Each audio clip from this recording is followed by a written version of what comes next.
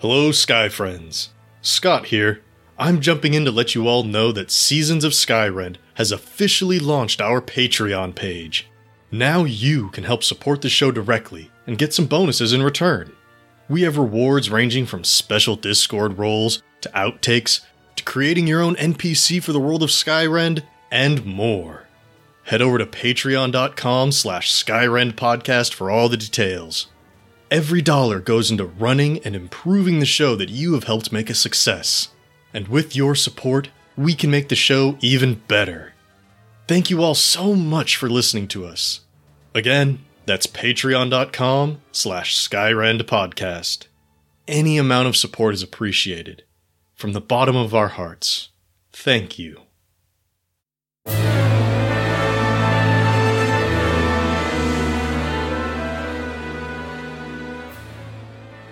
Hello, Sky Friends, and thank you for joining us. I am your host and DM, Scott. I'm here today to talk to you about our sponsor, Libris Arcana. They offer dice subscriptions, leather gaming covers, and more.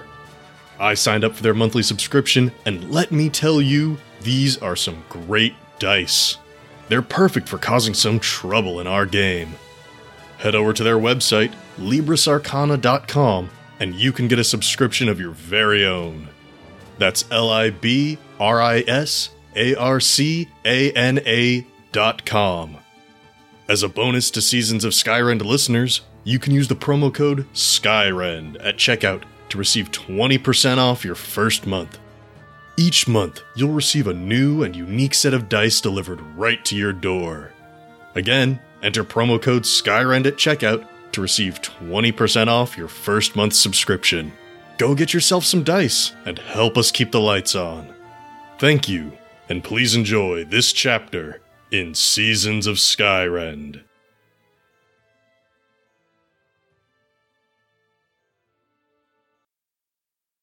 Hello, and welcome once again to Seasons of Skyrend.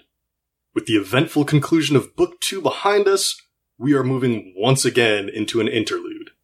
As we did after the end of Book 1, we will be playing The Glamour. But before we get into that, let's go around the table and introduce ourselves. With us, as always, we have... Hi, my name is Chris. I'm at Ewok Killer on Twitter, and I'm playing Mavic Tribeless this evening. Wonderful. I am Shannon, at Skyrend_Shannon on Twitter, and I am Nowhere. I am a tiefling. Alright, and? I am Nate, at Skyren_Nate on Twitter. I play Captain Edmondson. I am a human. Very nice.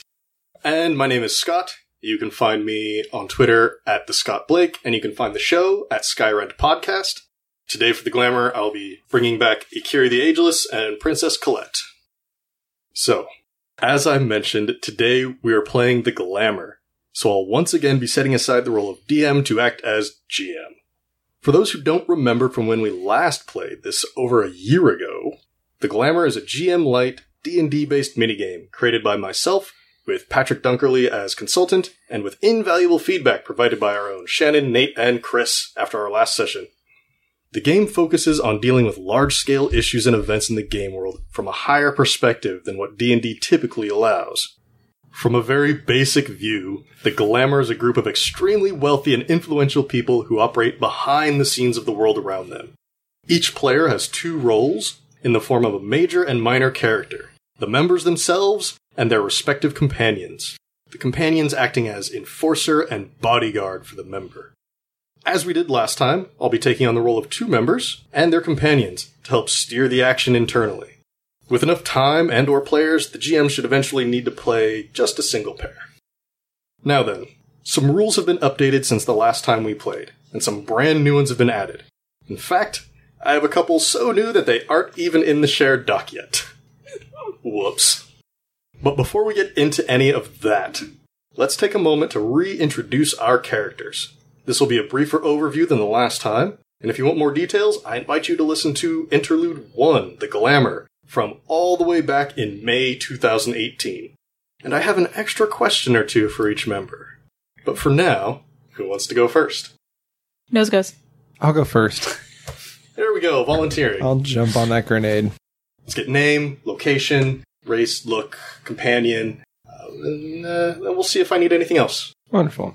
So, Mavic Tribeless is a Goliath. He currently resides on the Isle of Indulgence off the coast of Otaxis and runs a collection of all of the kind of ill-repute businesses in the Isle of Indulgence. It looks kind of like a very Vegas, Abu Dhabi sort of feel. That's a thing, right? Yeah.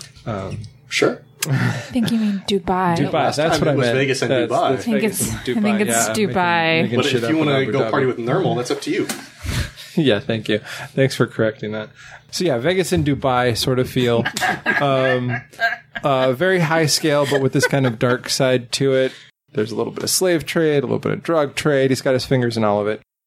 My companion is still Wingwin. She's not quite as well as she could be. And she is an illusion wizard, half wood elf, half silver dragon, i.e. why she's not doing as good as she could be. Oh, poor Wingwin. Yeah, we don't know how much longer she's going to be around for. She is a courtesan from the houses of ill repute, if you will, on the island, thus our connection. Okay. I think that's a nice, good overview of your two characters. A couple of questions for you, which I don't think I've prepped you for at all, so No. get ready to think on your feet. You get the brunt of it because you're the first one to be First asked to this go. generic question. Everybody else, listen up, because you're going to hear one of these too. Alright, so first, for Mavic, what is one big accomplishment or failure you've experienced since the previous meeting? That's a really good question that I have not given any thought to. Okay. Would you like to go to a more specific question while you think about that? Yeah, let's do that. Which I do think you've had a little bit more time to mull over. Previously, you stole the Sun Orb weapon from the Indelible Truth. It is a terribly destructive weapon. How, if at all, have you used it?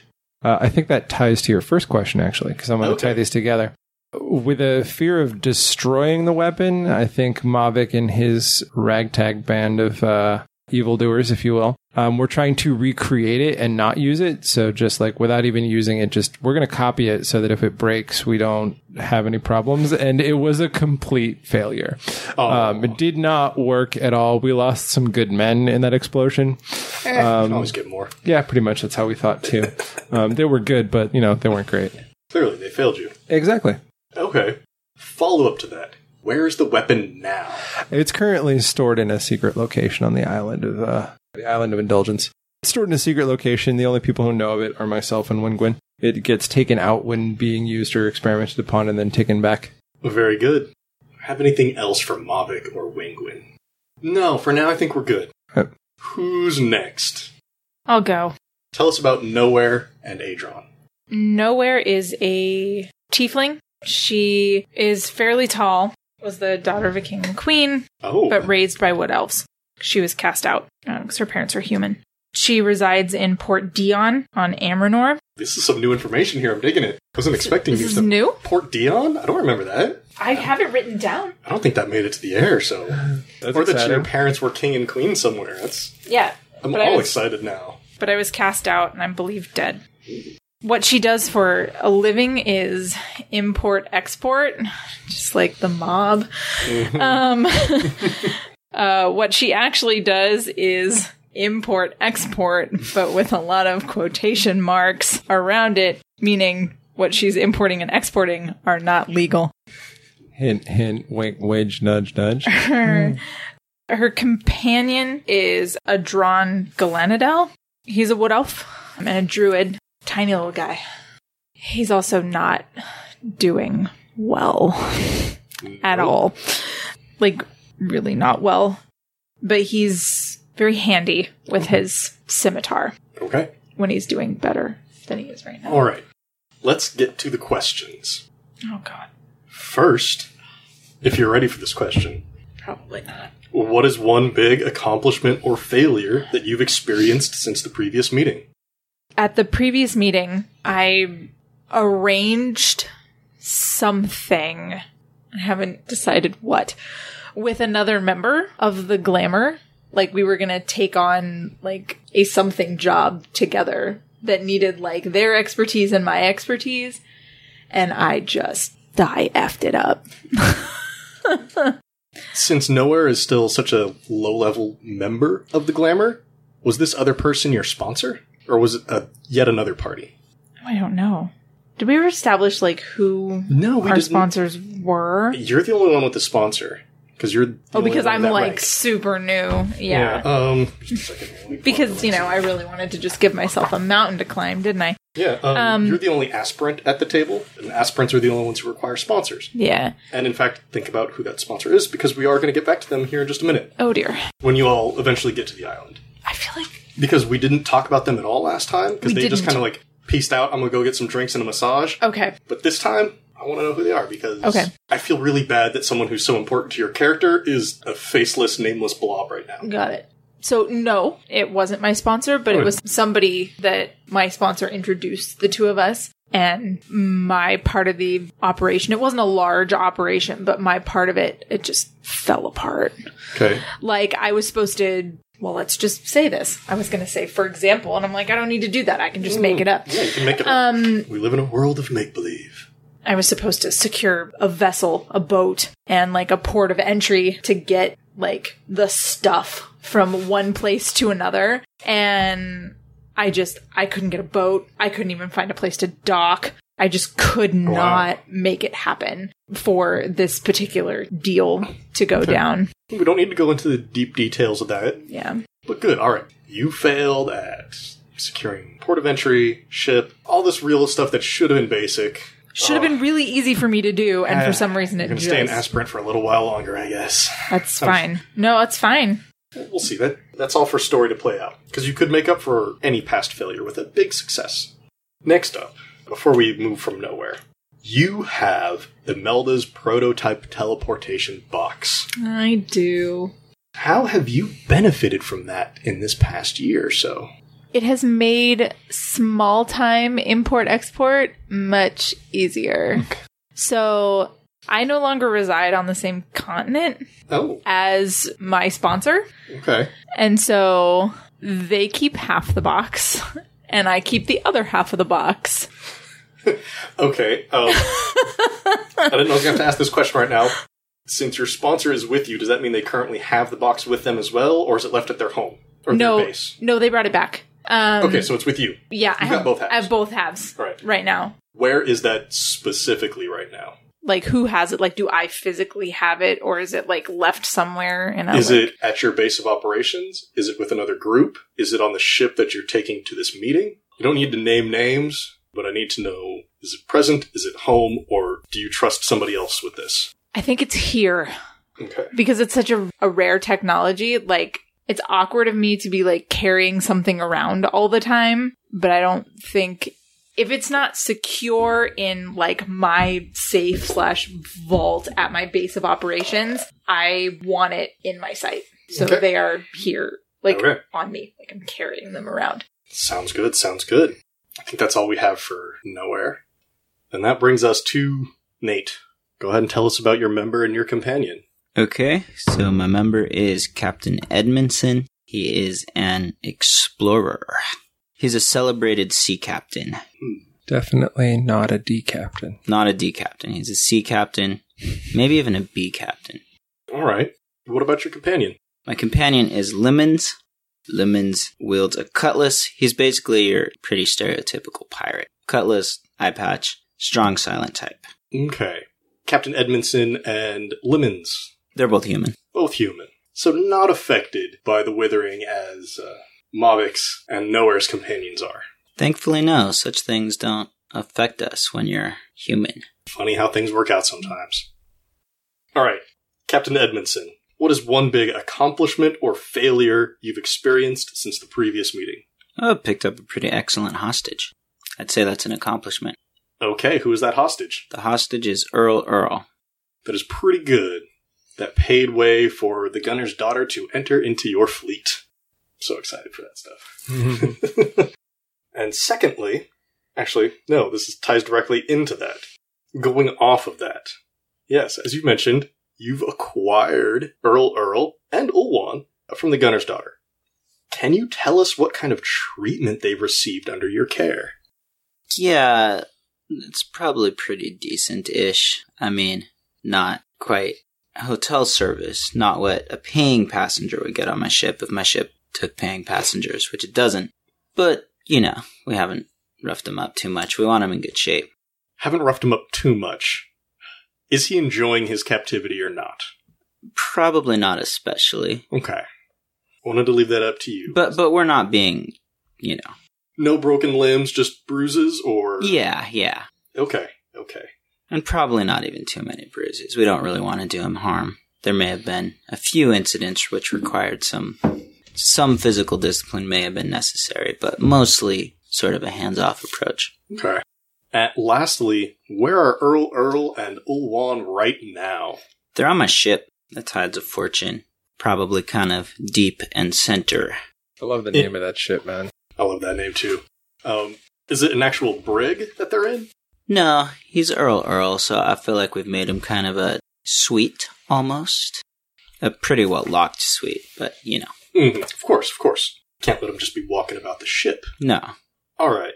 Thank you, Nate, for Captain Edmondson and Lemon's updates. So, on my side with my two characters, first we have Princess Colette, the Medusa. She's perpetually teenager. Just in physical appearance, she's actually much older than that. She's from the continent of Ataxis. Very much a recluse, except when she indulges and throws big parties to feed her vanity. She mostly deals in bribery and fear. Oh, and yes, Princess Colette has a mask that prevents other people from immediately turning into stone in her presence. It is perma-fixed onto her face. Removing it would be very painful.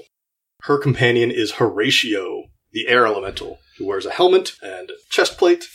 He's very gruff and short-tempered, but he takes good care of her. I guess it's only fair that I ask these questions of myself too, which is a shame because I haven't thought about answers either, so I'm in the same boat y'all are. Princess Colette, what's a big accomplishment or failure that she's had since the previous meeting? I think Princess Colette's big failure actually happened just recently, right after the Withering hit. Since this affects her too, the very first thing she did was bring in a bunch of doctors and other medical types to try to fix her, and they all failed terribly, and she slaughtered them all. She got a little upset. Well, she personally didn't. Horatio did. There was a lot of flying really high and being dropped into nondescript places for them. What a way to go. So yeah, I think that's her big failure, is that she was not able to cure herself. Had nothing to do with the glamour directly. Of course, the longer she stays alive, the longer she can help the glamour do what it does, and the longer she can stay in power. The other member that I'm bringing to the table is Ikiri the Ageless. Centuries old, bit of amnesia, he doesn't know precisely where he comes from or what he is. He believes he's a celestial. Pretty sure, maybe. He does have that glowing, radiant halo behind his head, but he doesn't have any wings. He's a very big, muscular, hairless man. Lots of script tattoos all over himself. Light blue silk robes. Similar to Mavic, he runs a lot of comfort houses. His are very much upscale in very old parts of towns. He operates out of Sarakar, this current continent where all of our games have taken place so far. He's very magnetic and flirtatious. And he knows many tales, but he's unsure if they're all true. And his companion is Mistress Sengal, the wizard, whom we've had a chance to meet here at the table. And see in action. We saw Ikiri as well, but he didn't really do much besides act as a pair of legs for Patches. That was fun. In the memory world. That was so good. Which is unfortunate. Mistress Sengal is getting on in years. She's a human. Spindly, darkened eyes, short slick hair, and dark blue robes with some script on it. That script probably wasn't there when you ran into her in the memory world, either because her clothes didn't have that at the time, or the celestial records didn't indicate that those were there. She has a very dark charm about her. Before we go on to the rest of this stuff, one thing that I forgot to ask, just so we can all be reminded here at the table, what is everybody's rank within the glamour? Go around same way we did before. Chris, Mavic, what's his rank? Mavic is an adjunct. Adjunct, which I believe is the second tier. Middle tier, yeah. Of the 4 tiers, adjuncts are the second lowest. Not that that's a bad thing, there's only 4. Yeah. So being at step 2 is already pretty good. And that puts his sphere of influence from a citywide to a regional level. In this case, his island. Shannon, nowhere. What is her rank? She is an aspirant. Okay. As we said before, that is the lowest rank and requires a sponsor. And that sponsor has to be present for all of the official meetings that you attend. Last time, that sponsor kind of just went their own way to go get pampered on the island and let you do your own thing. But this time, we will talk about them a little bit, so be ready. Nate, Captain Edmondson. He is an adjunct. Same rank as Mavic, same citywide to regional level sphere of influence. As a renowned sea captain and explorer, that fits very nicely. Oh, aspirants like nowhere. Their sphere of influence is mostly up to a citywide level. Which continent is that on? Amranor? Amranor. Okay. Then on my side, we've got Princess Colette and Akiri, who are both authors, which is of course the highest rank. Authors are required to be present at any official meetings of the Glamour, just to prevent the new folks from running away with all the power. Princess Colette is from Ataxis, and Akiri is here from Sarakar, which I believe I already said, but I said it again. Bam. One last bit of housekeeping before we jump into the action and the objectives themselves. Before we get fully into the session, I want to touch briefly on the changes and additions to the rules. We can go into more detail when the time comes. The first and most basic is for the dispatch action that can be used to undermine or even assassinate other members. The rules for this still occur at the end, but intent now can be declared at any time. Intent doesn't have to equal action, but this way we don't forget in case something pisses you off early on, and then you forget by the end because more things have happened. This can be allowed in character, like, I will see you on shore and kill you, and if you actually take it out, then hey, that's a serious threat, but if not, that was just you bursting out in the heat of the moment. Or this intent can be declared out of character, and just be like, hey, remind me that I want to stab them first chance I get. This way we don't lose track of it. I'm not saying anybody has to do that, but it's just something I put in the rules so it's not waiting until after hours have passed of gameplay. The second big change is for resource allocation. Before, the resources, the stats on your wheel, were only marked off for the member who won the right to act. Now, they will be marked off for all members involved in the role. So as soon as you say yes and put forth your plan, that resource is ticked off. Maybe it's because you actually put it into use. Maybe it's because all the other members heard you try that plan, they didn't like it, and they don't want to hear it again. Yeah, we get it, you're strong. Your forces are strong. This is to encourage a variety in planning and heighten the cost of failure. But, so as to not be too punishing, let's talk about the biggest change and addition. Prestige. This is something that we were earning last time as a result of success, and this is the resource gained through play. Rules have been changed to increase the rate in which it's earned, and rules for spending it have been added. Prestige is now earned for winning the right to act, and then also for success in the objective based on the difficulty. It can also be spent to persuade other members for assistance and to influence outside parties. This can be done to aid or interfere with almost any role. Because of these changes, we do need to update our prestige totals. So, let's go around the same direction we've been going, just because Nate's is actually the most complicated, because he won the extra bonus prestige last time. Chris, how much prestige does Mavic have? 1. Okay. Mavic, we're going to go ahead and bump yours up to 2. Woohoo! I doubled my prestige. Just to reflect the fact that you won a roll and you were successful with something. Namely, the Sun Orb weapon. Yeah. Nowhere. How much prestige do you have? 1. We're also going to double yours for the single victory and the single success. Yay! No, not Nate yet. Sorry. We're going to go through the 2 authors real quick, because again, Nate, yours is the most complex. Akiri the Ageless. Guess what? He didn't get any. He stays at 0. Colette, however, did earn 1, so I'm going to update her to 2. For successfully convincing the Giants to become seclusionists, which, yes, was in an effort to have the city of Earl spared from their wrath. I know we are all so pleased about that the Royal Playground is still up and running. Excuse you. Alright, Nate, how much prestige does Captain Edmondson have? He has 7. Whew, that's some good prestige. Okay, so at the end of the last session, he earned a bonus 5 for having the most success during that time. that 5's not going to be touched. That bonus prestige still is earned the same way. So we're going to set that 5 aside for now. You've got 2. We're going to double that to 4. Add that 5 back in. So you've got 9. Nice. And a target on his head. Right about there, just between the eyes. Are you susceptible to the withering? No, I'm not. No, Damn. none of our... The only member at this meeting who's susceptible to it is Princess Colette. Everybody else so none of seems us untouched. are. Okay. There's some companions who are feeling it. How's your companion? She's not well, but she can handle herself. Don't worry. Mine's probably in better shape. Do you want to challenge that? Just see what happens. I should have brought my popcorn. See the lightning between them. Right? It's great. I'm just going to sit back and watch the show. I mean, as members of the Glamour, if during the meeting either of you wants to call for some castigation against the other... We have no reason to yet. We haven't even gotten to the island yet. Yeah, I don't think we've established any of that. We're just... Okay. We're just effing with each other. That's fine. Those slights don't have to be real. They can be imagined. You're a bunch of rich assholes. Of course you take unnecessary vengeance. Okay. I think that wraps up all of our pre-story stuff. We're all back into our characters. We all know where we sit in the world. We've all got a good idea of how much prestige we have. So, let's get into this. It has been well over a year since your last meeting of the Glamour. Other meetings have likely taken place without you, but that is just the way of things. It is a few weeks after the death of Pathox in the town of Capris. Not that anyone present is aware of the truth of the matter.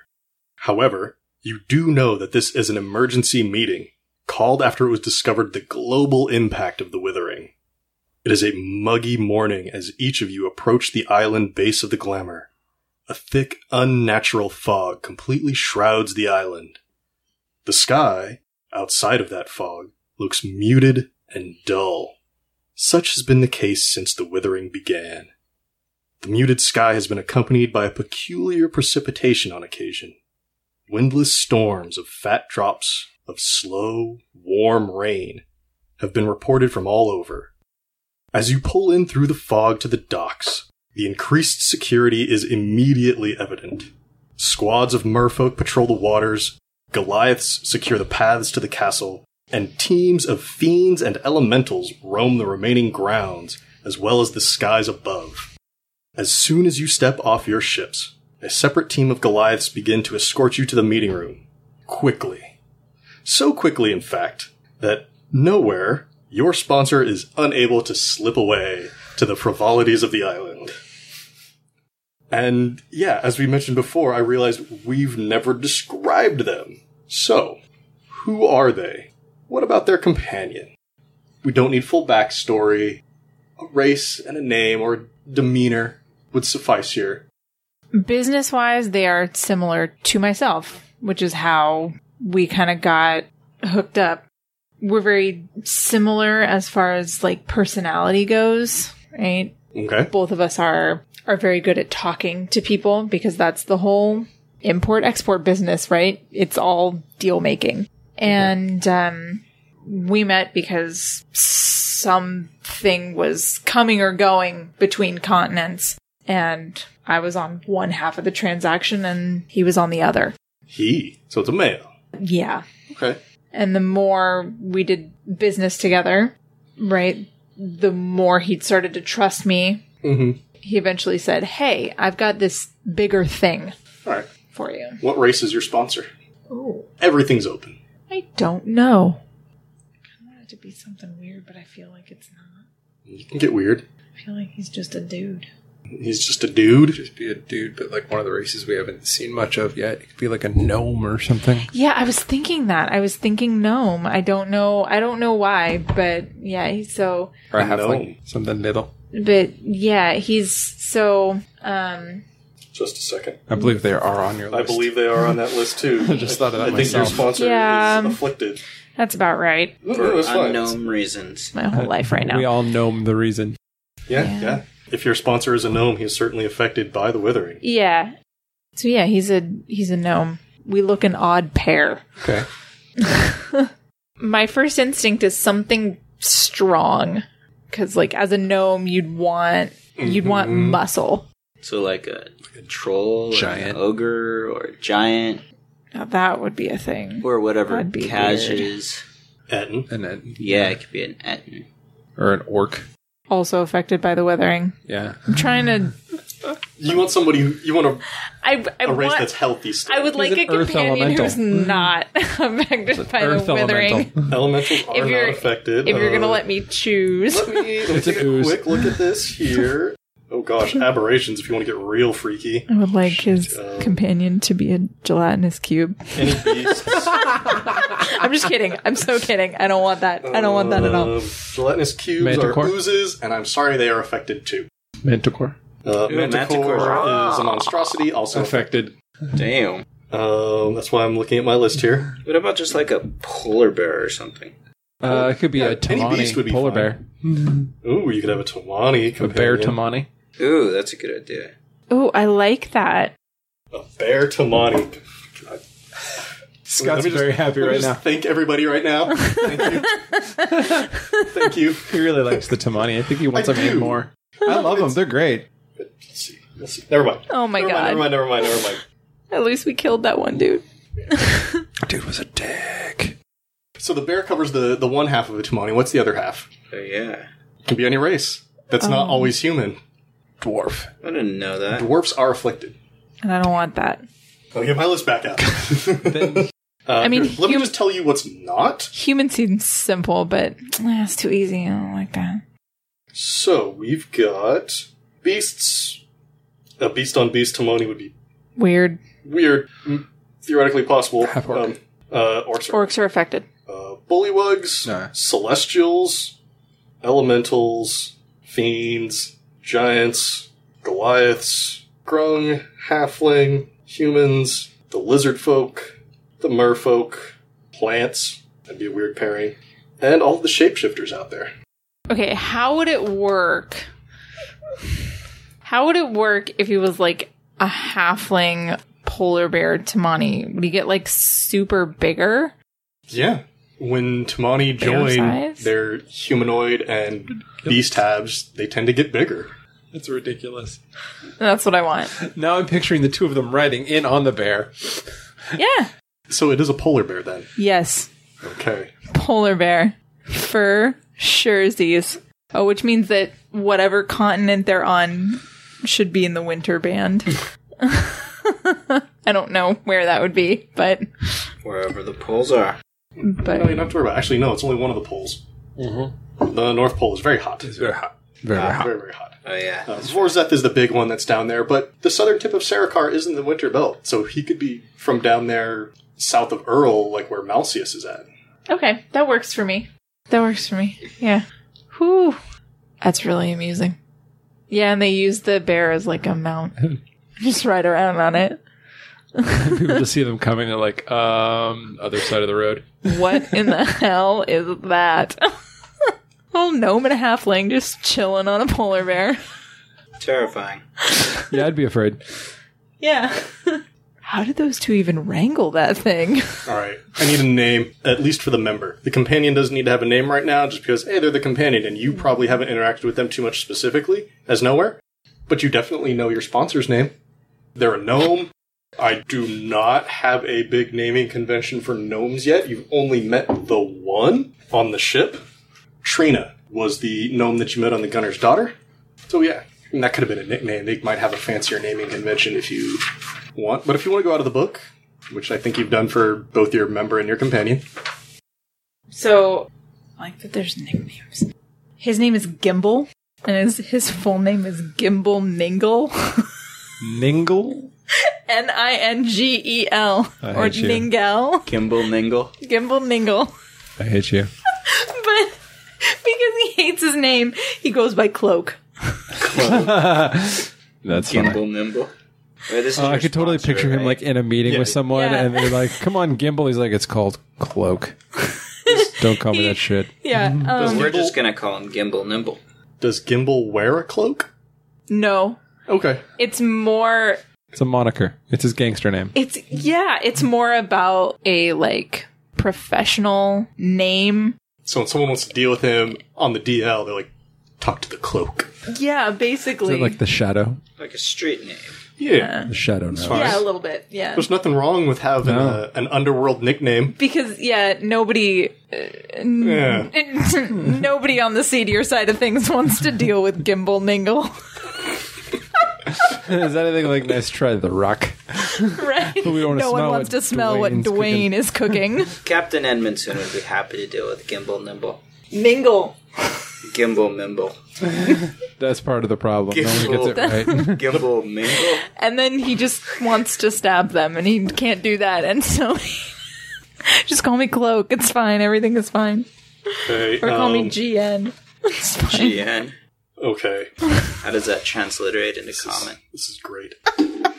I'm going to set their level at Adept, so that way they are higher than both Mavic and Captain Edmondson. Okay. So if Captain Edmondson wants to call them Gimbal, Nimble, Mabibble, There might be penalties. yeah, like, it's punching up. They might take it with good humor, you never know, but, it's not a peer situation there. Never been afraid to punch up. Good. You go ahead and do that. That's how I got where I am. Well, also lots of punching down. A little punching up. I was going to say, some of those other continents and regions you visited probably were not able to withstand you and your forces. This is true. Okay. That takes care of Nowhere's sponsor. Thank you. Anyways, back to the docks. The Goliaths are quickly gathering you up to take you into the castle. They escort you into the meeting room before any servants can offer you drinks or other comforts. As you enter the meeting room, with its massive oaken map table and portraits of the authors, a pair of tendrilled plant folk pour you a drink of your choice before taking up stations on either side of the room. What's everybody drinking? Captain. Rum, of course. Of course they have rum. Absolutely. Mavic's drinking a large tankard of a very strong ale. All right. Big ale. Nowhere? Something that looks alcoholic but isn't. It's like a virgin margarita. Alcoholic. Because she knows that in the interim she has screwed up big time, and so she needs her wits about her. Okay. But she doesn't want to be rude. And O'Doul's. No, something like the yeah. equivalent of soda water with a lime in it. So it looks like a G&T, but it's not. Yeah, Like it a looks bar ginger ale. Yeah, Alright. it looks like a beverage, but it's not. Okay. The Goliaths act with such speed that even your mentor, Gimbal Ningle, is unable to avoid being included in this meeting. They do not sit at the table. He gets... Ooh, what does Gimbal Ningle drink? I think it bubbles. Yeah. Yeah, he's just I think sitting it there magically bubbles, more than just carbonation. Yeah. Like a pangalactic. Gargle Blaster. I stopped for copyright reasons, but yeah. Yeah. It It looks like it's got dry ice in it or something. Yeah. Yeah. Gimbal Ningle gets a magical cocktail. There's little bits of prestidigitation popping out in the carbonation. Yeah. He and his companion, And God, they don't even get off the pole. I think the polar bear just walks over to the side of the room, underneath one of the paintings of the authors that's still covered up, and the two of them just sit side saddle and face inward and just watch as all this goes down. lovely. This may be my favorite part of the evening. You're welcome. That was a team effort. It was. That's my sponsor, so you're welcome. Okay. Ikiri the Ageless is already in his seat, though you didn't see his ship at the docks. Princess Colette is the last to join you, her movements slowed by the withering, behind a facade of false ambivalence. As she eases into her seat, the snakes that make up her hair let out a hiss of release as she addresses the room. Sigh. I don't know, how do snakes sound when they, dip into the tub? That sounds about right. Like that, I'll buy I would that, think. yeah. Okay. Thank you all for coming on such short notice. We were hoping for greater numbers, but we must press on. As they say, probably looks at Captain Edmondson at this point, the tides wait for no one. As you're all aware, something is sweeping across the world. If we don't act now, we may never get the chance. Shall we proceed? Your final chance to do or say or interact with anybody present before we get down to business here. No. Ready for business. Okay. You know what? No, I think I need a little description here from Chris and Shannon. Your companions are afflicted by the withering. They are sick. They are ill. They are getting worse. What is their current state? As a reminder, as the withering takes hold, people begin to look more desiccated, more dried out, before their body is overtaken by basically bone plating. They ossify into a bone statue. That process doesn't have to be immediate. So how are Adran and Wingwin looking? Mavic is one for shows of strength, so if she looked too bad, she wouldn't be here. But she's kind of a terrifying reminder.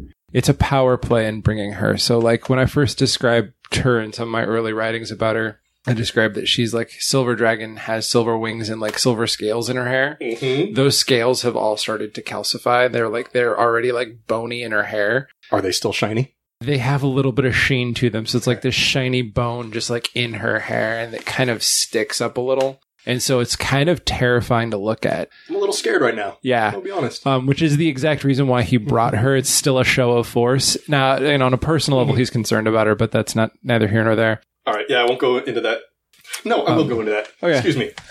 Is he concerned for her on a personal level because he cares about her Yes. well-being? Or, okay. Yeah, they not have because she's an asset. Yeah, it's beyond an asset. Okay. She's probably the only person in his life that he actually has feelings for. So that's, yeah. It's okay to have like an honest friendship or relationship with your companion. Yeah. Okay. Anything else about Wingwin before we go to Adron? No, I think that's kind of it. She's managed to avoid the worst of it beyond the terrifying cosmetics of it. That's fine. It is a slower process for some. Nowhere. How's Adron doing? Adron. Sorry. How's Adron doing? He's okay. He's not quite as quick with his scimitar as he was. Remind me his race again. I'm brain farting over here. He's a wood elf. Okay. But he's still moving around. He's still him. Mm-hmm. He's definitely still capable. He's definitely still capable. Are there any physical signs yet? Is he showing some of that withering? Is he showing any of the calcification? No. Okay. He just moves a little slower than he did. It's fine. Very similar to how Princess Colette is dealing with this right now. Yeah. Otherwise, we would be talking about someone else. Having it, yeah. Okay. And because Mavic brought this up, how does Nowhere feel about this afflicting her companion? She's pissed. Not at him, of course, but like she's angry and worried and scared because not only is it afflicting him, but her whole adopted family. Oh, that's right. She was raised by wood elves. Yes. Yeah. She's pissed. Oops. Yeah. It's not good. Okay. Also a good reason to not be drinking. Okay. Glad we touched on that before we went into our objectives and scenarios here. So, as you all remember, you're going to get a chance to hear the basic objective first, and then decide privately whether or not you want to act. And then we can talk about plans. I've got a few here, but if there's anything pressing that your members of the Glamour would want to address, either because they've been slighted by another member, let's say, or because they have this very valuable resource and they need a way to put it to better use outside of what they can do on their own, that's another thing to think about.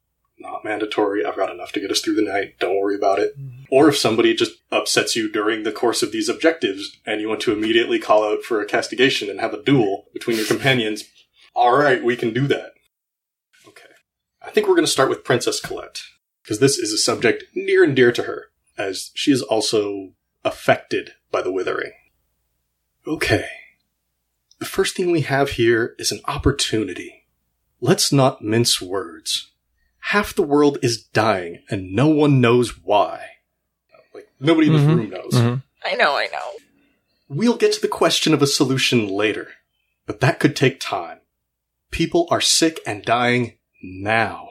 So, how can we profit from this? There is no threat, just the chance that someone beats us to the punch, or that people die before we can take advantage of them. Really enforcing how terrible people are at this meeting right now. Mm-hmm. So, as she said, this is an opportunity, which means you're just going up against a clock, basically, and how well you can plan. So, The difficulty will be set by us here at the table. I will set the DC based on that difficulty. And as a reminder, with the new rules, the higher the difficulty, the more prestige you could potentially earn. So if we want to make something more difficult, it could benefit you. It'd be harder to do, though. Which is another reason why I wanted to put that out there. Because I like the idea of you guys shooting yourself in the foot by setting a difficulty too high. Let me get to the opportunity page. Opportunity. No direct external opposition, you are rolling against your own planning and ability to read the scenario. The relative difficulty is agreed upon as usual, and you roll against the DC as determined by the GM. Boom. So, everybody make a decision right now as to whether or not you want to participate. If you think your character has a plan to profit from a pandemic, basically, with your cards. Okay. Let's go around the table. Let's start over here. Neat. Alright, Captain Edmondson is in. Nowhere Is in. is in. Mavic. Mavic's in. Mavic's in. Ikiri is not. Neither he nor his companion are affected by this. And as far as he knows, he's going to live forever, so he's got time. Colette, however, is definitely in, because even if she does end up dying, she wants to make all the money along the way. So, this is a lot of plans we're going to get to hear off the bat. Remember, your plan just has to hinge on the stat that you choose, even if other things might be involved. So, who's got a plan first? Let's go over our plans before we talk about spending any prestige. We'll do that when it comes time to roll. That way it's not like Nate says, I'm going to do this, and I'm going to trigger all my prestige. He's got a lot. I have a question. Yeah. What happens if we come up with plans that are similar? Try not to. Probably we won't. It could happen. I don't know. I feel like my plan for this is kind of... There's a lot of different ways this can go. I've got two in my head right now, one of which, if somebody else already has it, I'm going to just high-five everybody on the table. Just like bam, bam, bam, because it's the most brilliant evil plan that I've got for this. I'm just worried my plan is... It's a good plan, but I'm worried it's obvious, which means... Well, why don't you share it first, then? That's right. If you choose to go first, then you're making the other plan. person look like they're just riding your coattails. All right. Because this is happening during the meeting as it happens. Mm-hmm. And if you put forth a good idea, and then somebody else is just like, I'm going to do that same thing also. Oh, man. They don't look so bright. It is a lot about internal perception here. So who wants to go first? All right, I'll go first. Since I have the best plan. There we go, Captain Edmondson. All right. What stat does this hinge on first? Charisma. Charisma. All right. What is this plan? My plan is basically to sell medicine. Okay.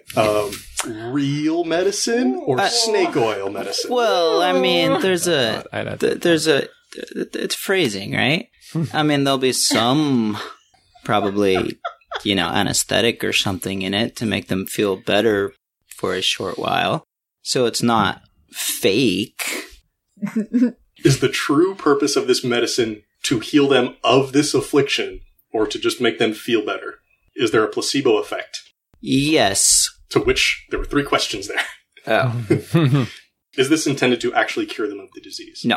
Okay. Because as far as I know, such a thing does not exist. The intent is to make them, give us a lot of money thinking they're getting cured. Okay. That definitely sounds like a good charisma roll. So, yeah, we'll go with that. That was definitely one of the plans I had up here. See? It's snake oil salesman. It's good old-fashioned right? underhandedness. Who wants to go next? I'll go. All right, Nowhere. First, what stat is this? Remember, you'll be marking this stat off as used. Yeah, regardless of whether or not you win the roll. So, Captain Edmondson, go ahead and check off your charisma. Yeah, I think I'm going to have to check off my charisma, too. I was trying to make this intelligence, but it's deal-making, so it's charisma-based. I have to get them to trust me. Okay. My plan, since I'm an importer-exporter, is to purchase valuables from the people that are dying and resell them at higher rates to people who are not dying. That's some good evil right there. That's some good solid evil right there. It's like Nazi level Don't evil. you want to leave your children, your children's children, anybody who might be alive with money? You should sell me all your goods. And then I'm going to sell them to other people for what they're actually worth. I like how evil this plan is because, of course, the children of these people who are dying are also sick and dying. Yeah. Right. Oh, okay. Sorry, what stat was that again? It's got to be charisma. Okay. No, that's fine. I was trying to come up with a way to make it anything other than that, but it's not. That's fine. Yeah, I will buy that as a charisma roll. Good. Charisma. Malvik, what do you got? Mavik's going to go with charisma also here, which is not one of their strengths, but they have an idea. Mhm. They're going to play up the It's the End of the World card. We own an island of indulgence. Beautiful. Beautiful. Come and live it up before it's over. Hard push marketing. I love this. It has nothing to do with fixing anybody's problems. Uh-huh. It's just live your best life until Ignore you it. die. Skid into the afterlife. Leave nothing behind. Come leave it on the table. You're going to die anyway. All right. I love And it. so are your children, so who cares? But first, sell me all your goods. You got a brook passage somewhere. Hey, you want to work together? All right. Sell me their stuff. Then come give you money. Okay. I'm just kidding. Let's move on to Princess Colette, the last with a plan this time. As much as I want hers to also be charisma, I don't think this is about convincing anybody that, like, it's not a social pressure. I want to say this is intelligence, because they want to use a magic and technology that they know about, but they're not experts in. And they know about this technology, of course, through their wonderful friend, Earl. Princess Colette's plan is to use intelligence to figure out how to use the process outside of duplicating Earl's. You may die, but your memories, as far as you know, it could be the real you, could live on in the body of a new changeling. Or other things, maybe, even if we get it better. Okay, so the player over here is pissed. But Scott, I respect that. I told you this was the most evil plan I had for this one I particular. respect that. That's good. If we could just put your brain in a different body, that's just Nothing as wrong good, with that, right? As far as that body's going to know, they are the real you, and will continue to live on until we find a solution, or until that one dies. Maybe we'll move you to another one. Who knows? Ooh. Ooh. Oh, no. But since she doesn't know how to do it, Horatio doesn't know how to do it, it's an intelligence thing. They're going to either need some help, or they're just going to have to get real lucky. So, before we go on to the actual roll, first step, I think, is what is the overall difficulty of this scenario? And is that something we all agree on, or Yeah, is this it is something we different have for to all of agree us? on. Okay. No. Okay, I just want to make sure I'm following. It's a little bit more open-ended with this one, since it's an opportunity with real vague plans. Like, I shouldn't say vague plans. Plans that are across the board. They're just all over the place. We've got a bunch of different things. How do you take advantage of the die? For the most part, I want to set this at about an average, just because chances are a solid chunk of the population is really scared right now and can be convinced into doing things that, aren't actually going to work. Yeah.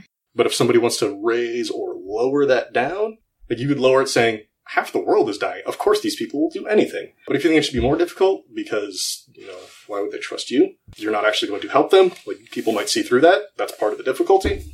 What are you guys thinking? Where should we put this on the scale of difficulty? It seems fairly average to me. I mean, I'm not working particularly outside my skill set either. But it shouldn't be affected by your particular skill set. I would tend to agree that this is pretty average. Yeah. I would third that. Yeah, taking advantage of I people guess who are fourth it. who are already scared, like you said, is pretty. Shouldn't be too bad. Yeah. Trying to find where to put my difficulty scale. Part of me is, there it is. Difficulties can be low, average, high, extreme, or impossible. The game designer in me wants to just drop low altogether, because if something was low, we wouldn't need to talk about this at a meeting. It would just be done. That's fair. We'll deal with that next time.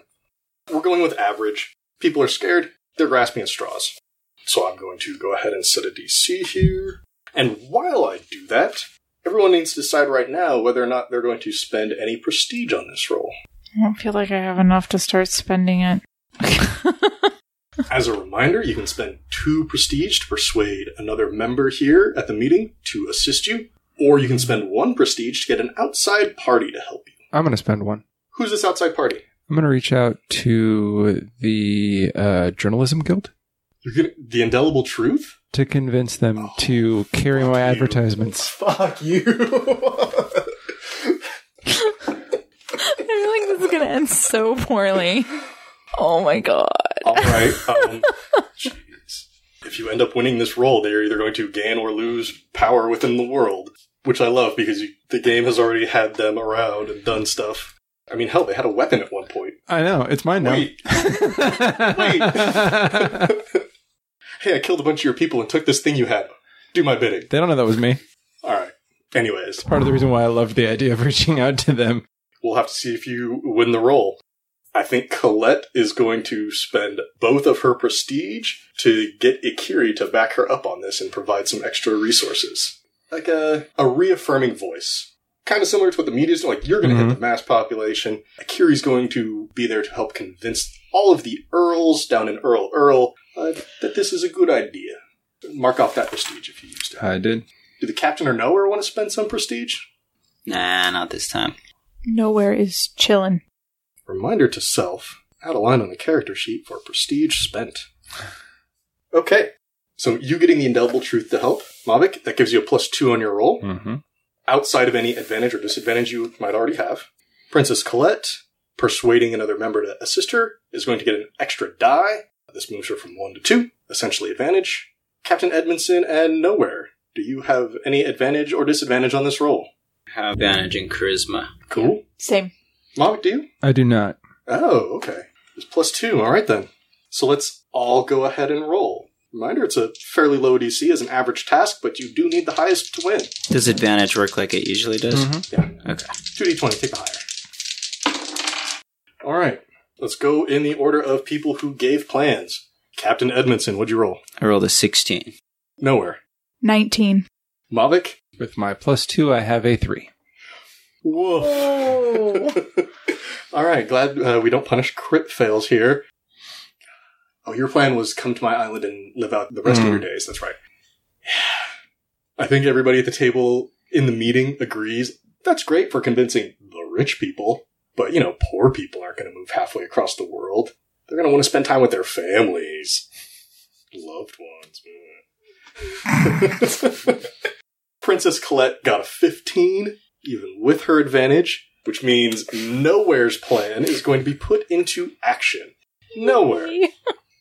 Shit, what was your plan again? To buy all the goods from people who are dying and resell them at That's right. You were going to actual market value. totally be like a grave robber. Pre-grave robber, but yeah. I don't know how pretty you are. No, pre-grave There's a robber. Pretty grave robber.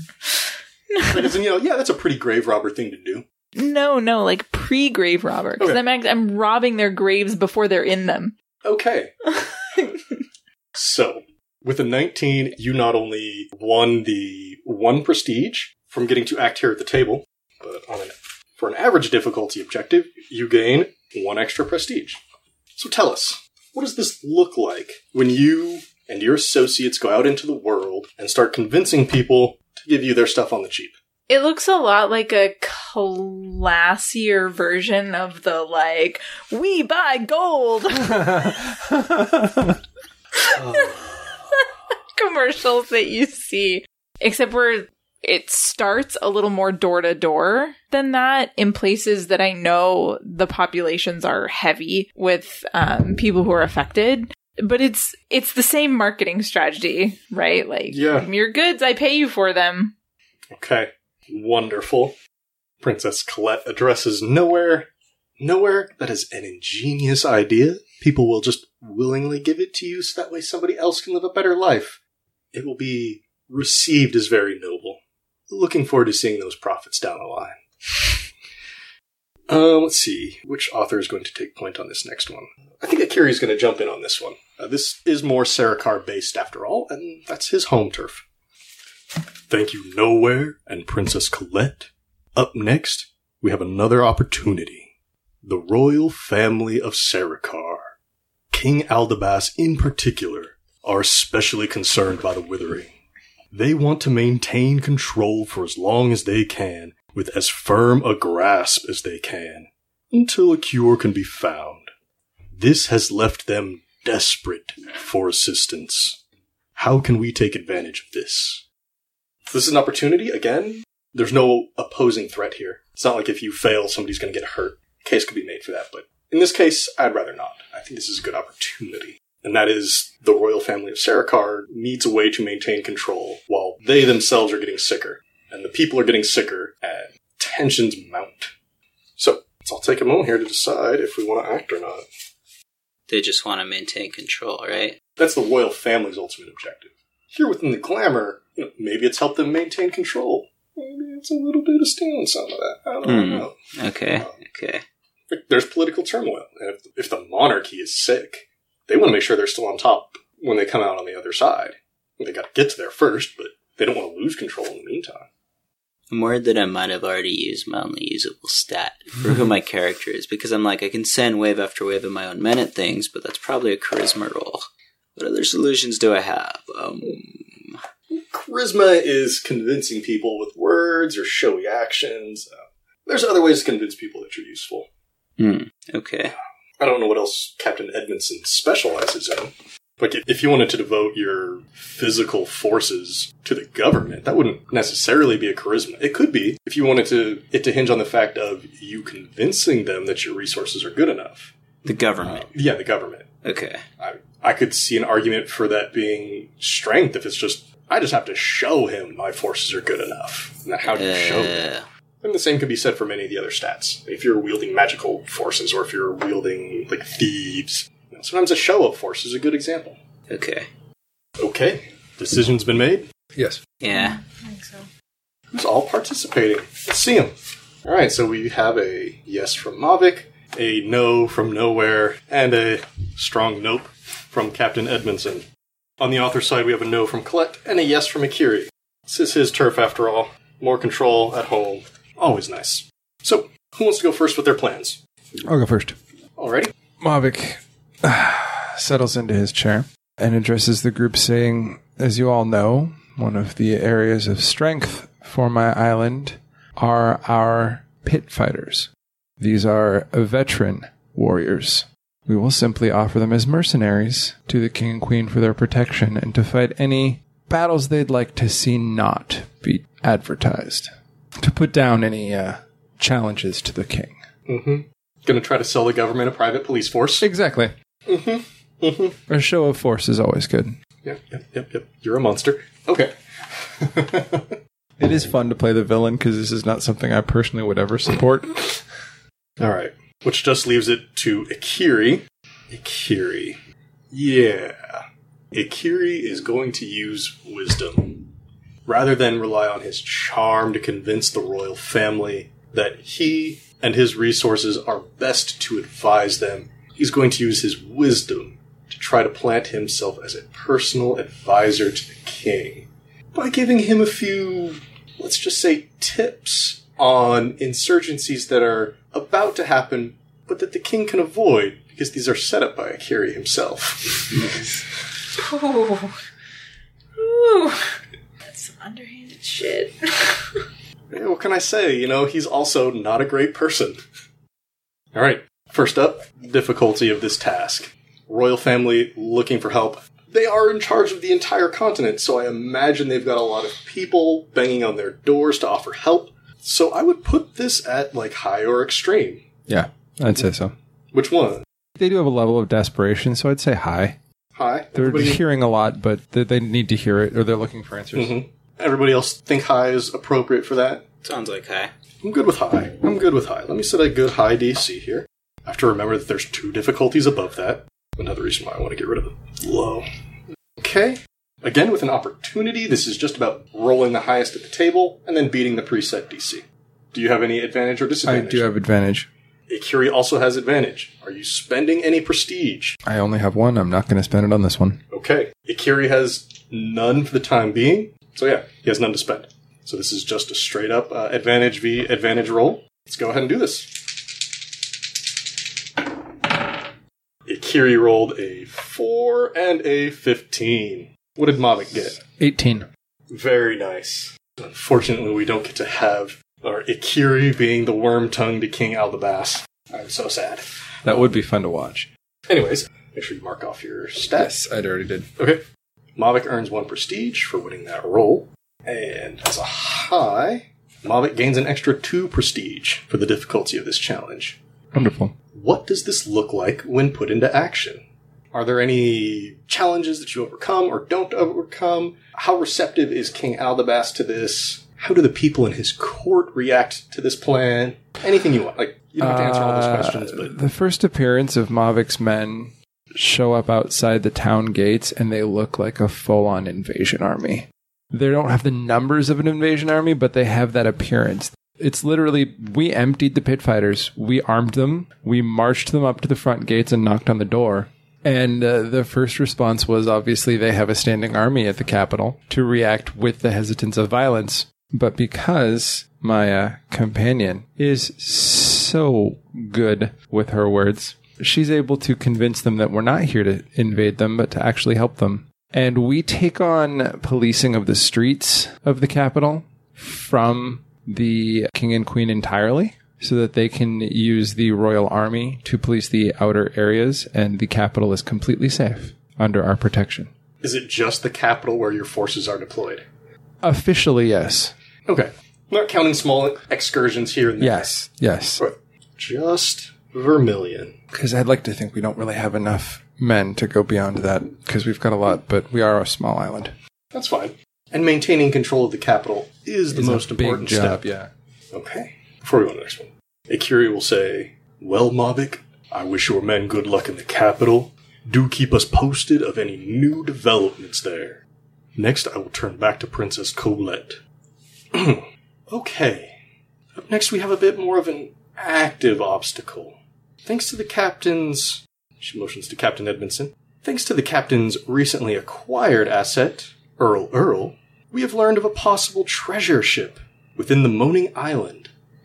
You guys never went to go get. So, here we go. It's currently under the protection of the Sahuagin there, but they are sure to be weakened by the Withering. They are still a threat, but not as much as they once were. This could be a great opportunity for easy money. So, who wants to go after a treasure ship? The active threat here being the Sahuagin present, which we as players know about their size and abilities and forces. A little bit weaker now thanks to the Withering, but I'd probably put this at a high threat since they do have control over, say, sharks and certain water special effects. And there is that giant whirlpool to tend with. But there is a boat filled with potentially treasure, or at least historical artifacts. Just so we remember, this is the ship that Princess Annika and Kirvish were on. So, got a nice good treasure out at sea. People ready? Alright. I think I know what I'm going to try, and you can tell me if it doesn't work, and I'll be like, fuck, I gotta think of something else real fast. This is the glamour, everything works. Alright. Alright, let's show some cards. So we've got a yes from the captain. Nowhere, what do you got? Oh, yes. A yes from Mavic, a yes from Colette, and Akiri's the only one sitting this out. Oh, goody. It's a little too far outside of my sphere of influence. I've got plans on shore. So, between the four of us, who wants to go first with their plan? I mean, okay, Princess Colette wants to go first then. I was gonna say, mine's probably the stupidest, so... I don't know. Mine's pretty stupid, too. Mine's pretty stupid. First, Princess Colette is going to use a plan that hinges on Constitution. Her plan, I feel really dumb saying this out loud, involves just a completely underwater escapade. Rather than going along the surface in a boat, landing on the island and trying to dive down into the whirlpool to get the ship, starting miles offshore, sending her forces down almost to the bottom of the ocean, and submarining over to the ship. Love it. That's the best. Obviously, Constitution because they have to stay underwater for a long time. Animal and Sahuagin dangers aside, like just being underwater and some holding breath, some like magical assistance, but it's mostly just can they withstand the pressures and the temperatures and the lack of oxygen for that long. Who's next? Alright, Captain Edmondson, what do you got? Okay, it's not dumb so much as non-fleshed out, I think, is the issue. That's fine. So, let me... Give us the skeleton. Okay, here's the skeleton. I think this is a strength plan. Okay. And I think I want to use a prestige point to tell me if this works. Invoke the crew of the Gunner's Daughter. Oh! Oh, yeah. If you want to declare you're using a prestige point now, you certainly can. The Gunner's Daughter is currently part of your fleet. But if you want to say that they are considered their own branch, and that Captain Edmondson has given them leeway to take on jobs as they see fit, so long as he gets like a cut or something, we can do that. Yeah. Just because I like the idea of the Gunner's Daughter being rogue out on the oceans right now. And having to go back to that stupid whirlpool. Suckers. Okay. I mean, obviously you would provide them extra, like they're assisting you. It's not Right. you're assisting them. Right. They've got knowledge of being there before. They've certainly got some skill. But okay, yeah. So how is this... Sorry, remind me, how is this a strength plan? It's pretty much, and I'm hoping this counts as strength because I don't know what else it is. It's pretty much brute force. I've got Gunner's Daughter. I've got a ton of my own men. Mm-hmm. Throw my own men at the Sahuagins. Okay. Throw my own men and the Gunner's Daughter crew down the whirlpool. You know, strength and numbers. All right. Yeah. Just physically overpowering all the Sahuagin there. Yes. Taking it by force. Exactly. It's simple, but potentially very effective. So go ahead and mark off that stat. And if you're declaring your prestige now, then go ahead. As a reminder, you can spend multiple prestige if you want. The benefits and pitfalls to the party assisting you, in this case the Gunner's Daughter, gets amplified with every point you spend. All right. These are 2 fun plans. What else do we have? God. Much like you, Scott, I feel stupid for even saying this out loud. It's all right. Nowhere wants to use her knowledge of, like, shipping lanes and how to, like, navigate water, how to navigate the ocean. It's not like stealth in there and like get in, but in order to, I don't even know, like. Okay. Sorry, real quick. What stat is this plan? It's supposed to be int. Okay. Like intelligence, I've gained all of this knowledge of like how ships navigate the ocean from my work. Mm-hmm. And so what I want to do is like get in and out of the whirlpool. Like the goal is to not even deal with the Sahuagin. So you want to be in and out before they can even act. Yes. And this requires using navigators and experienced nautical professionals. Yes. To just correctly navigate. Like, they're in, they're out. Yeah. No fuss, no muss. Exactly. The Sahuagin will absolutely know that you've been there, because they will see you coming and see you leaving, but the idea is that you're just too fast. Yeah. Okay. Now, I'll let this fly. It's a really bad plan. But the glamour is so much more flexible than normal D&D rules, so if you're saying it's reliant on somebody's intelligence, that means if they mess up, man, that means they really didn't know what they were doing. Yeah. Like, they sold you a false bill of goods. Yeah, which is what I do for a living. It's hard to fault me for that. Okay. All right, that's an int plan. Ugh, it's a bad int plan. All right, Mavic, that leaves you for the end. Mavic's going to go with a wisdom plan here. Okay. Using some of our hunters and fishermen, we're going to launch an excursion onto the island itself. Nice. And spend time creating traps and kill points and all the sorts of things that would turn it into a death trap for the Sahuagin. And we're going to then attack them, convincing them to chase us into their own deaths. So if I'm hearing you correctly, Mavic's plan is to get all those fish people out of the water, slaughter everybody, and then just take your time retrieving the boat. Pretty much. I think that's the best plan out of all of them. Can I just like... Okay. Go ahead and mark that off on your sheet. Yep. Before we roll, is anybody, including Captain Edmondson, we already know you're spending 1, but is anybody else spending prestige here? I feel like I need to spend 1. Just like, I'm in contact with a lot of people who would be good at this sort of thing, but if there is such a thing, I want to like actively enlist the help of the like Ship's Navigators Guild or the Sailors Guild or whatever you call it. Okay. A couple of existing options. Okay. If neither of these suit your needs, we could make up a professional guild of navigators. Right now, as it exists, there are the Coral Scales, which are the fishermen. Then probably closer to what you are looking for is the guild Narlux Riders, who are the Sailors Guild. I think that will probably do if we assume that like first mates / navigators all fall under like the Sailors Guild. Yeah, every Then, type of sailor yeah. would be in there. Yeah. And they are bound to have some people specializing in navigation. There we go. Much like the Rogues Guild has some people specializing in assassination. That is kind of an interesting relationship they have with the denouement, but it's neither here nor there. Okay, you're enlisting the aid of Narlux Riders. Yes. Very nice. Captain Edmondson is enlisting the aid of the Gunner's Daughter. Mavic's going at this on his own, as is Princess Colette. She has no more prestige to spend anyway, so that's the way it is. So both Captain Edmondson and Nowhere, you will get a +2 for spending 1 point of prestige for outside help. Who's got advantage on this roll? I do. Princess Colette does as well. Captain? No. Mavic? Nope. Nope. Okay, let's roll. Let's go around the order in which those plans were presented this time. Princess Colette. Oh no, this is an active threat, so that means they're rolling against you. Sorry, I forgot to set the difficulty on this. It's at least high. I think the Sahuagin are, because they are weakened by the Withering, are high. Not extreme. If they were at full strength, they would be extreme. Yeah. Because this is their home turf. But they're sick. So we're putting them at high again. Princess Colette got a 12. Captain. 13. Nowhere. 10.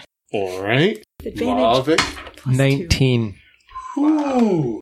Alright, Mavic gets to put his plan into action, which is wholesale slaughter of the Sahuagin on the Moaning Island. Which means it is time for the Sahuagin to react.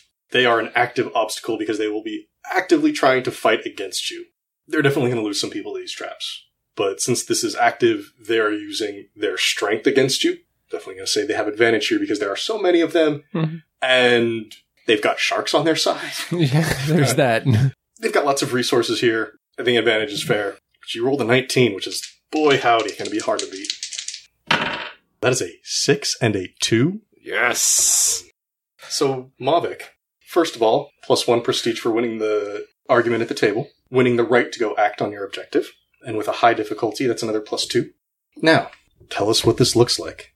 I know you told us the plan, traps on the island, slaughter them, but if there's anything else you want to highlight, either about the attack on the Sahuagin or the retrieval of this ship. This is an impressive effort because we landed on the island with a small group of men. The whole thing reminds me a little of the war sequences in The Patriot, where it's like 6 dudes who take out the entire British army. It's intelligently fought war between these 6 guys and the entire Sahuagin who keep just falling into our pit traps and like running into spikes. Oh, excuse me, is it really just 6 people you sent? It's a small group. Okay. A small group. And then once they've confirmed that they've wiped out the entire clan of Sahuagin, they take their time and very methodically like set up a system of ropes and pulleys and lower a guy down into the whirlpool and then just like chains and buckets over course of time, or ropes and buckets over a course of time, pulling out the treasure. Oh, they're not raising the ship at all. They're just pulling everything they're just off. Pulling everything out of it, yeah. Oh, okay. So the ship is still down there. You're just getting... We're just getting the stuff out of it. Don't need to get the ship. Just clearing it all off. Okay. The ship's still buried there. We don't need the ship. And then I think as like the last bucket is being raised with that first volunteer riding it up, the whirlpool starts to close and just like completely collapses, and the ship is just sunken down there somewhere with that same green light that we all saw last time we were down there. Princess Colette will say, "Oh, well, Mavic, you are certainly ambitious today. Tackling opportunities at land and sea. You have a bright future ahead of you." Okay, up next. Princess Colette's going to continue on. Well, up next we have something potentially a little bit easier, potentially a little bit more dangerous. I'm not sure. Things are weird. Something has happened in the frost swamps of Sarikar. Magic has been unreliable there lately, even lashing out randomly. Rumor has it, thanks to an informant within the royal circle, that the leaders of the Bard's Rebellion were in that area with Brumble's mantle. If so, there's no telling what they've done this time.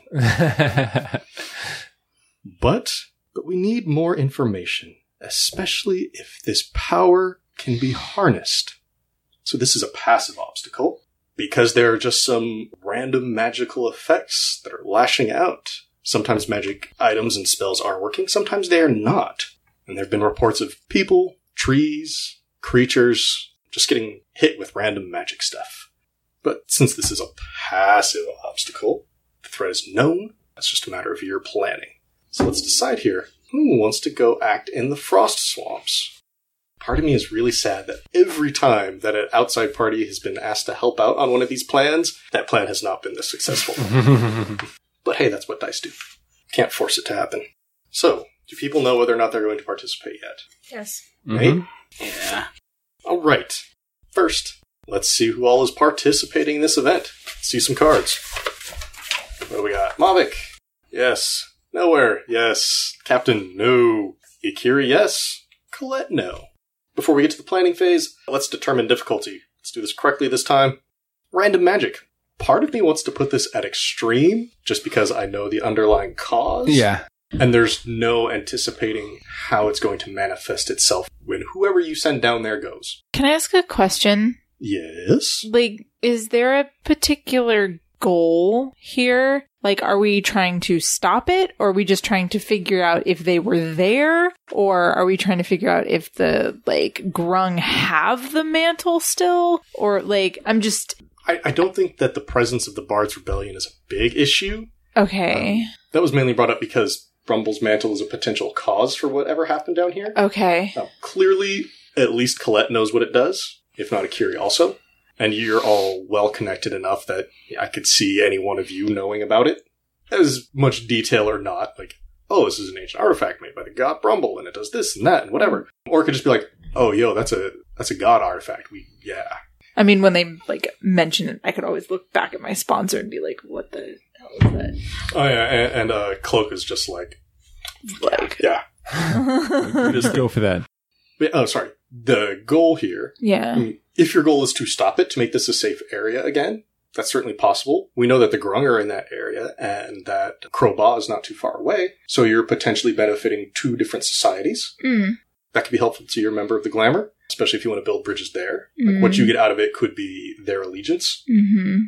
If you want to harness this power, screw the locals, I want something that's magical and strong. Or if you want to use it as a threat against somebody, like, hey, Crowbar, I don't like you anymore. Do something now, or I'm going to turn this to 11. Doesn't have to be true. Okay. It's up to you how you want to... Okay. How your character would use this powerful magic. We don't know if it's tied to an item yet. We know it's tied to an area. Okay. I definitely think that Princess Colette knows the Grung are at least affected by it. Yeah. They're a lot closer to it. I mean, offhand, she might mention, oh yeah, the Grung are getting better. Whatever. Harness says, oops. Again. So your plan can reflect how it is you want to use this knowledge and this power. Okay. All right. Who's got a plan? I'll go first. All right, Malik. First, what stat is this using? Intelligence. Okay. I want to take arcane researchers down there and study the phenomena and find a way to harness it Okay. into a weaponized form. That's perfectly all right. I got one weapon of mass destruction. Let's make another one. Why not? Mavic could be like a very dangerous weapon hoarder, arms salesman. Arms dealing's coming, buddy. Our very own warlord in the making over here. I like it. Okay. Nowhere. Do you have your plan ready? In a vaguish sense, so I'll go ahead and go. It's wisdom based. Okay. I want to use my previous dealings with the Grung to get access to the stuff, right? So I don't want to like go in sneakily or anything. But also, I want to see if I can fix it. What does fixing it entail? Meaning, not like... the steps you make, but what does the end result look like? Safety? Yes. Or danger? Safety. So, like, make whatever's happening stop. I'm gonna take my druid friend along and see if he can, like, figure out if anything's happening, like, with the area itself. Spending your prestige to get Cloak to follow you? Sure. That you would have to. Yeah, sure. I'll do that. I mean, if you want an advantage from it, you'd have to spend your prestige. If you just want him, like, looking over your shoulder, fine, he can be there. Just won't be any mechanical. Wait, Cloak's in the room. He counts. Yeah, but you're not saying No. Oh, I'm talking about my companion. Oh, sorry. My companion is a druid. Sorry. Stupid Scott. That's okay. All right. No, yeah, your companion can totally be there. Yeah. My bad. You do not have to spend any prestige for your companion. Okay. Forget I ever said anything. Boom. But my personal goal is to, like, maintain or, like, rebuild. Well, I guess it would be to maintain. I don't know that they don't trust me now. To maintain goodwill with the Grung so I can keep, like, using them for their technology. Okay. That teleportation technology that they've created. Uh-huh. But I'm basically building on, like, that previous, like, relationship that was already there. I really like it. I like it a lot. Akiri, I think this being a passive obstacle, he's going to forgo his strengths and put forth an intelligence plan. I don't have the smartest of mages at my disposal, but having another area of influence in Sarikar would be ideal. As much as I want to fix it and just have everything be safe, I think having an on and off switch is far more valuable. I don't intend to move it around like Mavic over here. But knowing that I can threaten the Grung or Crowbar at a moment's notice could be handy. Yeah, that's his plan. So, is anybody spending any prestige on their plans? Yes. All right, Mavic, how are you spending your prestige? I want to spend 2 prestige to convince Princess Colette to assist us with her arcane knowledge. Okay. Let me go over to Princess Colette here. I mean, yes, she does have arcane knowledge. She's middling, but it doesn't matter about her stats on this. The fact that she is going to put her resources to bear to assist yours, your combined efforts, will provide that extra die. And if I can, I'd like to spend another prestige to employ the Mages Guild to assist us also. Oh my gosh. Oof, just a second here. Let's see here. Okay, well, there's the Cleric Guild, the Paladin Guild, the Sorcerer's Guild, the Warlocks Guild, the Wizards Guild. Wizards is... Outside of the class ones, there's, let's see, generic guilds. We've got the Alchemists Guild. I was going to say the Inventors Guild, but I think they specialize more in mechanical stuff. Yeah. Rather than magical mechanical stuff. And they leave that up to other people. Or they combine their efforts with other guilds. Yeah. So, which one would you like to bring in? I like the idea of the Wizards Guild. I feel like the most broad knowledge for arcane knowledge. The Wizards Guild, with their name that probably fits right into the glamour. You call upon assistance from the Tower of Abandonment. Yes. Wow. Yikes. They are lifelong magical arcane scholars who abandon themselves to that pursuit. Magic and knowledge above all else. So that's an extra die from Princess Colette and a +2 from the Tower of Abandonment, which we haven't seen yet, but if Mavic wins this roll, oh my gosh, we're definitely going to see him. I had advantage and a +2 the last time. Well, I don't have advantage. That takes away my disadvantage. It was a strategic decision. Oh, you had disadvantage. Yeah. So yeah, that'll bring you to a neutral I had roll. advantage and a +2 and got a 10 last time. Nowhere. Are you spending any prestige? No. Neither is Colette.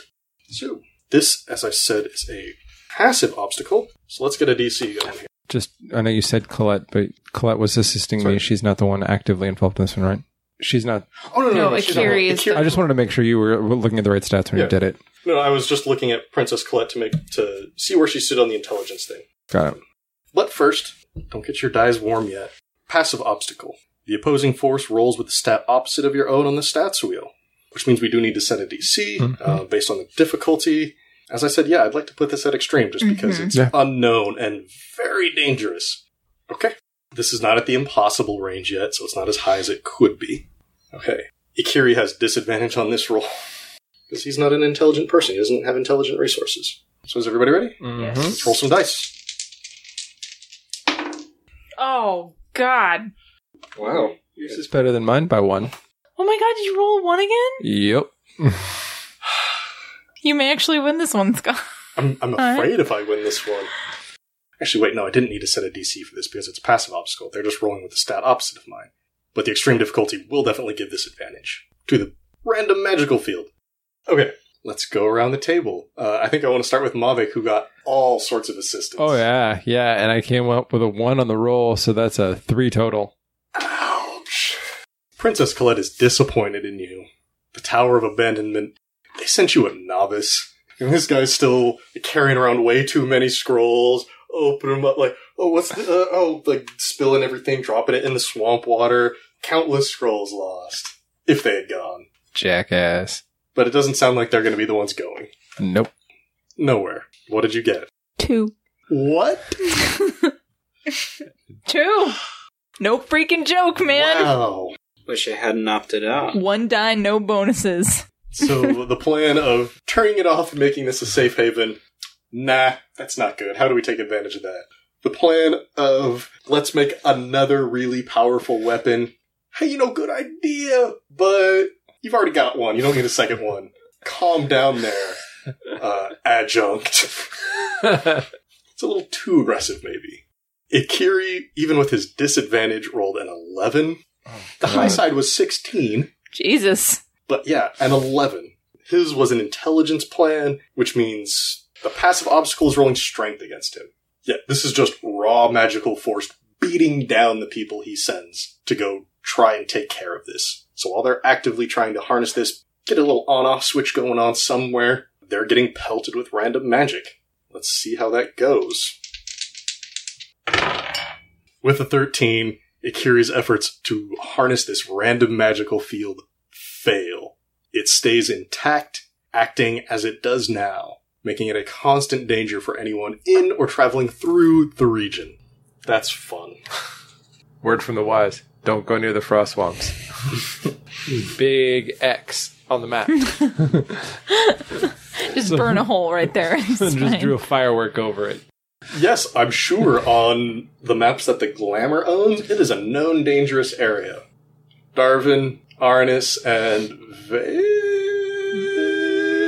No, just kidding. I know not Vale. Everybody listening knows not Vale. But whoever, nobody in your party in Capris is going to know yet. Might find out. Just don't worry about it. It'll be fine. Okay. After all of these plans are discussed, Princess Colette turns to Ikiri. Ikiri, I know this isn't your specialty, but I know how strongly you feel about Sarikar, and keeping control of what's yours. We wish you luck. Ikiri, I believe you have the next one. So it's Ikiri's turn to offer up an objective here for you all. Okay. Up next we have quite an interesting obstacle. Very active. Karami, the fledgling democracy, was a nuisance when the monarchy was healthy. But now, they are an interesting opportunity. Besides their growing smuggling prowess, word has it that the denouement have set up a new stronghold there. I shouldn't need to explain to you the value in strengthening such endeavors. The danger here is from both the city guard and the unknown moral flexibility of the government. But with the monarchy weakening, Karami is very tempting. So, as Ikiri explained, you do have the Tarnished Hand and the city guard to deal with there. You do have to worry about actually convincing the leadership to team up with any of you, if that's how you go. Because Ed Coates, I'm sure somebody in the room's got like a profile on Ed Coates. Say he's kind of an upstanding guy. But he's not the only one in charge. There's a city council, and there are some people there that could be leveraged a little bit easier, probably. You will obey. I was just going to say the same thing. There are others. She's the first one that comes to mind just because I know how much we all hate her. Grr. But there is also, the nobility representative there, Lord Cobblestone. I don't remember everybody else. We did also establish that Darwin's father has a connection to the Glamour. Oh, yes. Yes, Darwin's daddy is definitely an inroad, and he is still paying off Captain Edmondson. Forgot about that. Yeah. That's why Darwin's dad is kind of bumming a lot of stuff off of Darwin when he can, and trying to live off some goodwill with Ed Coates. And, he doesn't have as much money to spread around as he used to. Captain Edmondson, though, he's still got the cash. So, the objective here is, again, a little bit more what you want to make out of this. Potentially a large influence in the denouement who is set up there. Potential access to the smuggling that is going on there, since the city of Karami has to deal with the royal blockades that have put in place on various roads leading into town. And it's very difficult for them to get goods outside of what the city itself produces. This is not new information for us at the table. Who mentioned it? Dusty, when you ran into him at the Frost Swamps, was mentioning this. There's a specialized group there called the Aranistas, who've taken after the bards, particularly free-thinking methods, and are trying their best to provide for the city in not always completely legal means. So, let's figure out who wants to play. Any questions? So objective is just to benefit us in some way or other, right? Well, the general objective with all of these is to benefit yourself. It's just a matter of how you want to do that. And what's the role of the denouement? What's their relationship to us? To you as the Glamour? Yes. People you can hire to go kill other people. Okay. And if you strengthen their position, or if you are able to take more direct control over their new stronghold, maybe you get assassinations on the cheap. Or maybe you tell them not to take out certain targets. Okay. They are blades for hire, so having some control over them, really handy. But also, I'm just going to throw this out there, if you thought they were growing too powerful and needed to put a stop to them, the royal family would be very pleased. I see. Okay. Karami continues to be a thorn in their side. Sorry. No, you're not. That was Arnis chuckling, not nowhere. Okay. Is everybody ready? I Yes. think so. Yeah, enough. Okay, get your cards ready. Yeah, Let's- enough. It's a good answer. All right, let's see them. It's a yes from the captain, a yes from nowhere, a yes from Mavic, and a yes from both Ikiri and Colette. Everybody's in. Wow. It's an all play. control of a potentially free / criminal city. Pretty tempting out there. So who wants to go first? I'll go. My plan's terrible. So is mine. It's alright. Terrible plans are great. And I don't even know if you're going to let this stand as a plan. Besides, if whoever wins ends up failing, then Karami just gets more free. So even if we lose, we win. Like we as the Hashtag team. freer Karami. Okay, What stat is this first? Sorry. my plan is technically strength-based. Okay. And you can tell me if this counts as a strength-based plan, and if it doesn't, then I'm out, because I have no other ideas. Too late, you're in now. Damn it. Well, then this is my plan, and if it doesn't work as strength, then I'm screwed. What I want to do, I want to take Cloak's companion God. and literally strong-arm the government into making me their only source of trade. Wow. So your plan is to physically threaten them to become the sole provider of outside goods. Yes. Their sole, importer. Yeah. Okay. Yeah. No, physical intimidation certainly is a thing.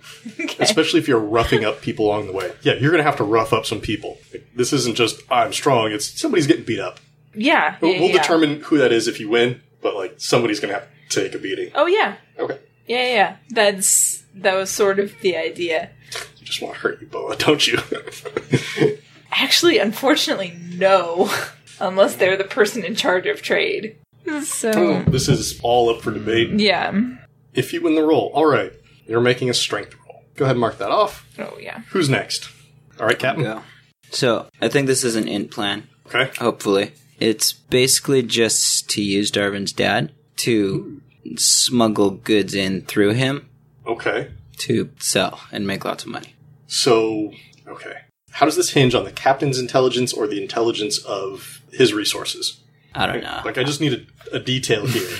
I definitely think this can be intelligence. I I just think want to know, when you're sitting down there with Lord Grimm and explaining this plan, and he asks that one question, but what about blank? How does intelligence play into this factor? I just see it as setting up a smuggling network. Okay. Takes a little bit of brains and forethought, so he would be the point guy, but Okay. to make this really profitable, we'd have to... There's a lot of cooked books involved here. Exactly. There's a lot of false paperwork. Yes. To get things in and out, and I can definitely see that being intelligence. Nice. Making sure that the false paperwork actually points to good false flag. People aren't going to catch it right away. Yes, that. Good.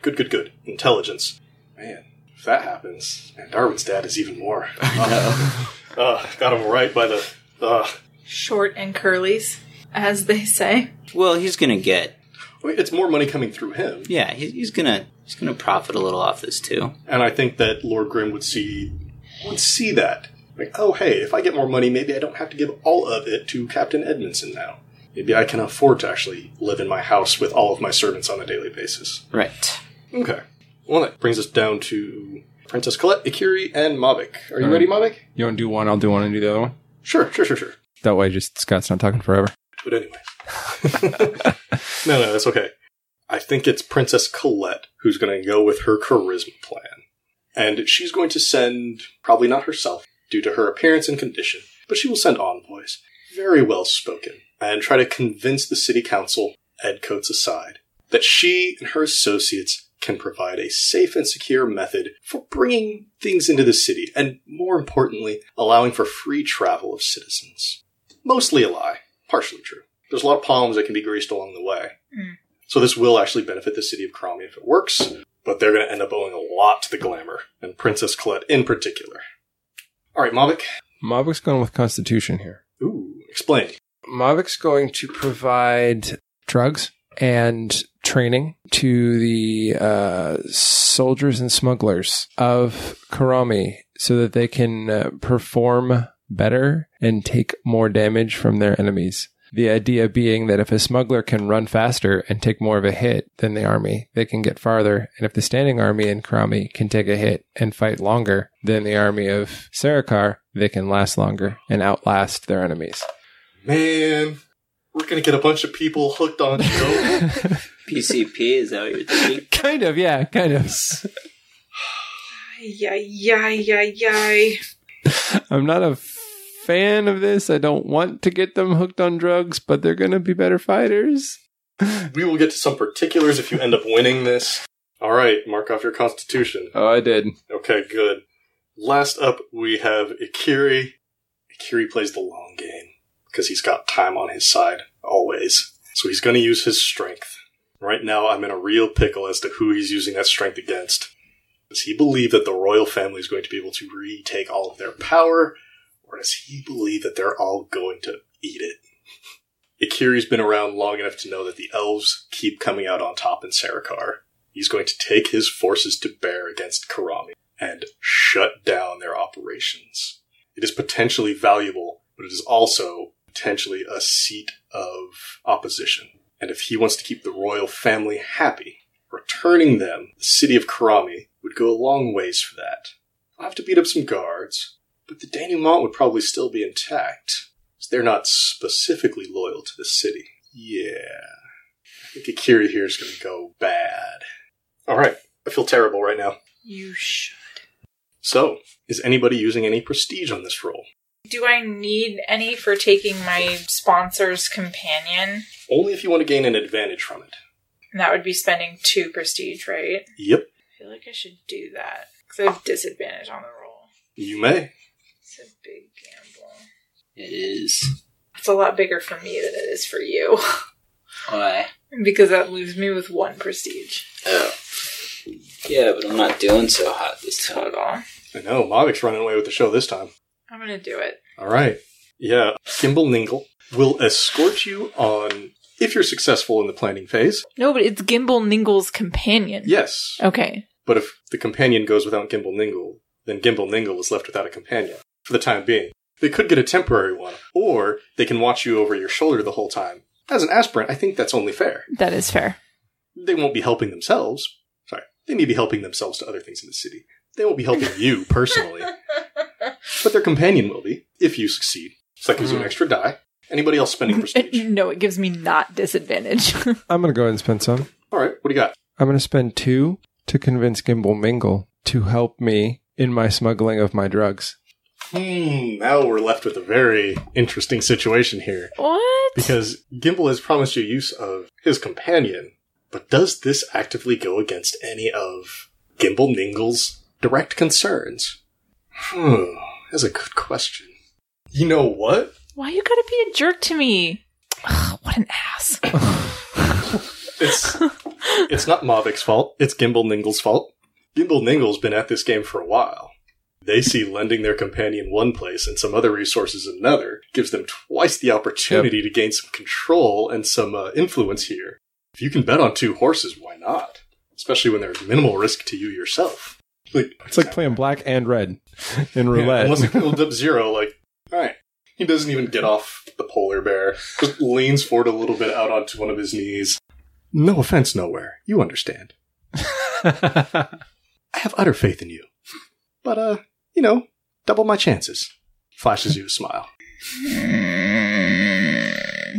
Yeah. I know enough to keep my mouth shut in that situation, right? To not bite back, but he will hear about it on the polar bear ride home.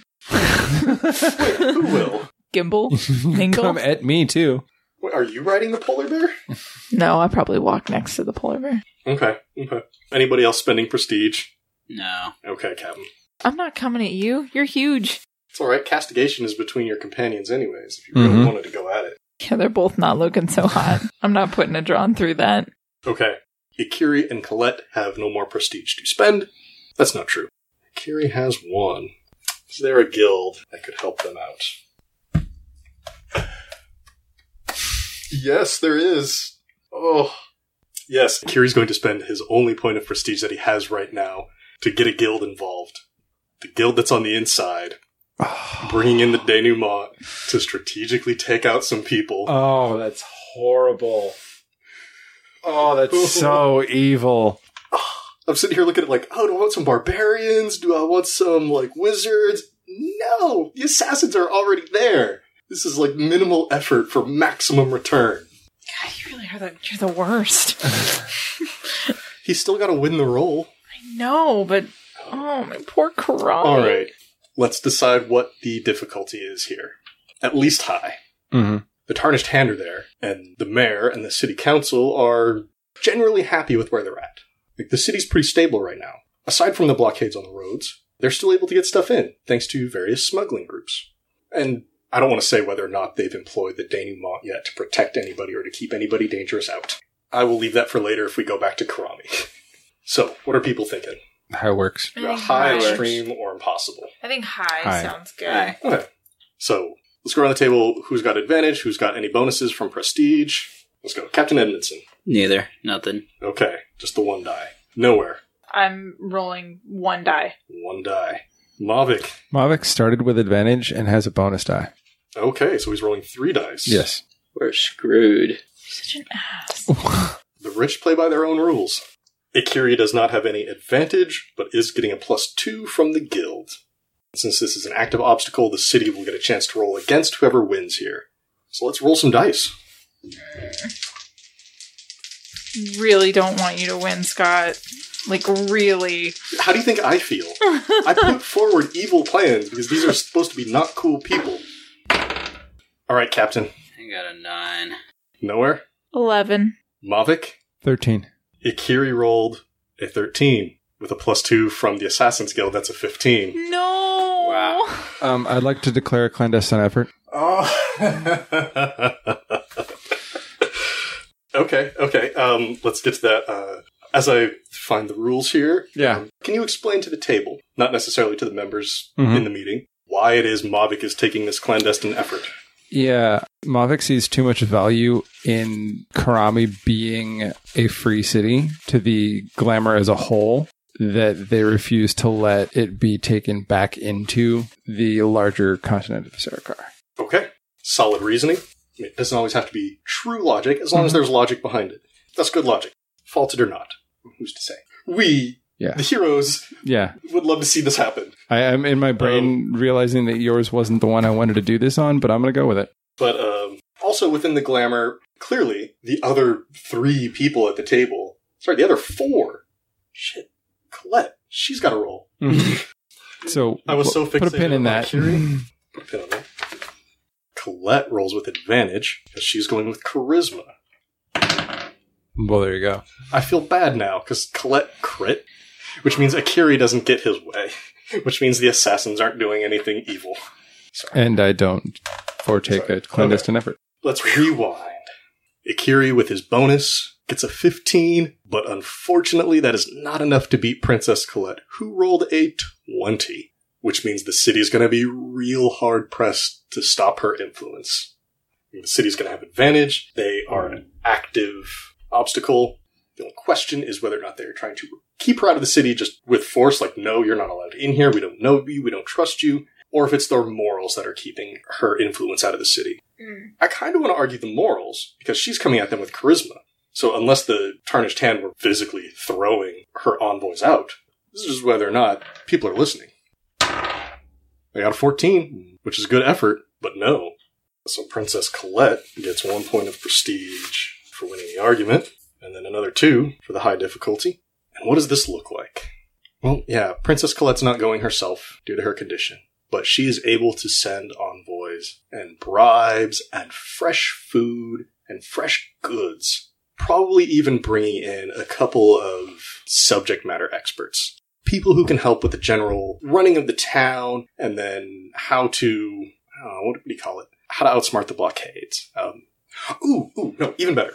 Rather than just like general tactics, Princess Colette is an author. She wields a lot of influence. She just straight up provides them with the guards' duty details. Like, this is exactly when people are going to be posted here and when rotations are happening for the next 6 months. It's like Karami's going to have very little trouble getting stuff in and out right now. Nice. Dang it, I made Karami stronger. Good. Yes. I know. I mean, Nowhere doesn't care, but I care. We kind of enjoy actively working against our own interests. Well, think of it It's this fun. way. Karami has access to more goods and easier travel right now, but they are now indebted to the glamour. That's true. Like, they are less free than they once were. That's true. In an ideological sense. In practicality, the day-to-day, they certainly feel and seem more free. But when you've got somebody who can shut that off, Alright. Akiri, well, Princess Colette, I certainly see the wisdom in keeping a free city on our side, just in case the monarchy goes under. I hope you're right. Time will tell. For the meantime, it certainly seems like we have another safe place to lay our heads. Okay, let's go to Princess Colette. Okay, we have one final item before we'll ask you to join us atop the tower's battlements for a special surprise. The Count and Countess of Capris are calling for representatives across Sarikar and beyond to address the Withering. This is potentially a long-term engagement, so we don't expect immediate results, but we don't want to be left out of whatever they get up to. Someone needs to be a part of this inner circle and report back regularly, so we can stay ahead of the Prophet.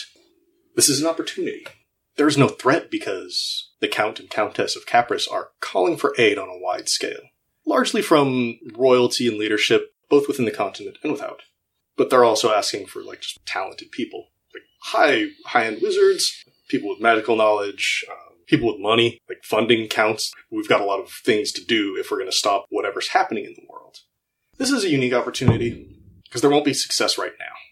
As Princess Colette explains, this is a long-term engagement. There will be an initial meeting whenever everybody gets to Capris, but the final plan won't be decided in a single sitting. It's probably ongoing.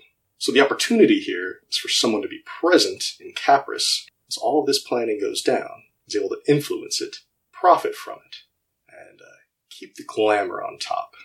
So let's decide who wants to play. So it's just what's the word?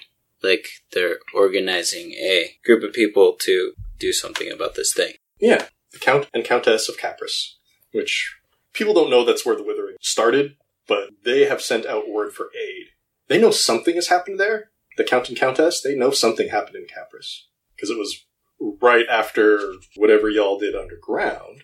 Earth shook, bit of a sinkhole there. People start getting sick immediately. They don't know for certain that was a cause, but it's at least a symptom. And they're bringing people to them for aid. Okay. And this is an opportunity for someone to be an advisor, a mole, someone to keep people from the truth, somebody to get to the truth faster. It's really up to you how you want to do this plan. But it's a long-term engagement, and it will not see results tonight. Is everybody else ready? Or do we need more time? I think so. I guess. Okay. Let's see those cards. Bam! Akiri is a yes, Colette is a no. Mavic is a yes. Nowhere is a yes. The captain is a no. All right. Let's talk plans. Who wants to go first? Akiri definitely has a plan. Okay. Akiri's plan is going to hinge on charisma. He's going to charm the sweet Count and Countess of Capris to allow him to sit in on all of these meetings and offer advice and guidance and even funding as it's necessary in order to help them on their way. This may be a net loss as far as profit goes in the immediate term, but if they do find a cure, he'll be on the ground floor. He's all about that. All right, who else? I guess I'll go. Okay, what do you have for us, Nowhere? Oh, the only reason I wasn't going is that I wanted to give you the opportunity to put yours out first, so that if mine had anything similar to yours, I wasn't stealing your ideas. Don't worry about it. Oh, my plan's dumb. So dumb. Don't even think. If you're implying that we can't all be dumb the same way, I'm down to yeah, that's definitely possible. I'm down to my how do I even use that stats? Mm-hmm. My plan is less about being active, at least in the short term, and more about just kind of wait and see, which is not so. What stat is this? It's Constitution. And the reason it's Constitution is because it takes a lot of mental fortitude for Nowhere to sit in a room full of people who are trying to come up with a solution to something and to not say anything. And so my objective is to be more of a mole passing information to the glamour than to be actively attempting to gain something for myself. And it's because I'm such low level in the glamour that I figure if I can help them out, that raises my status. I totally get this from the glamour perspective. Why are the Count and Countess going to allow you to attend? This can still hinge on Constitution, but I just want to know, why are they allowing you to be there? You don't have an invitation. No, but I have worldwide, contacts that might be able to get things, as an importer-exporter. Except, that's not con, though. And so I'm, I'm struggling. Struggling here, too. I was down to con, too. I've got con, I've got dex, and neither one is particularly good for this. I'm just trying to think of, how we can spin this. I mean, I guess, my goal going in really is to just be a, Okay. Sounds stupid, to be, a steadying presence. Okay. I've got an idea here. What is your current status of your con skill? Advantage, disadvantage, or neutral? Neutral. Okay. The likelihood of Vera and Irina being impressed by your ability to be quiet? Pretty small. Yeah. So, I think I want to make a special rule here. Because you're down to 1 or 2 stats. 2. And dex ain't gonna do it.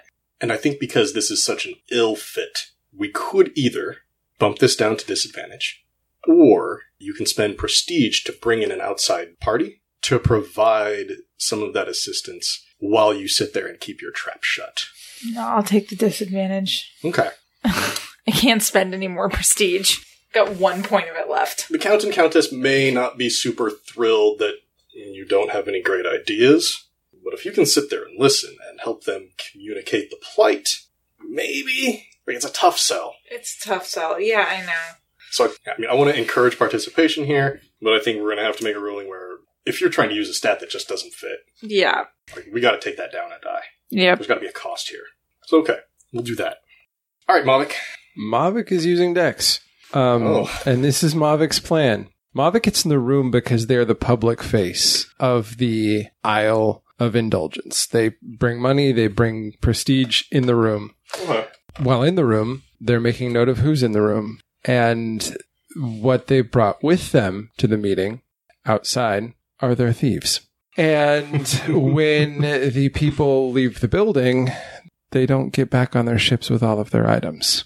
And so using the dexterous thieves that I have, pockets are picked, letters are stolen, and the glamour gains the knowledge that would have been gained by those in the room. So Mavic's plan is to turn this humanitarian effort into a grift. Yep. Fuck. That's pretty evil. Sometimes you gotta steer into it. I mean, I'm the lowest tier. We're just yeah, we're just gonna rob them.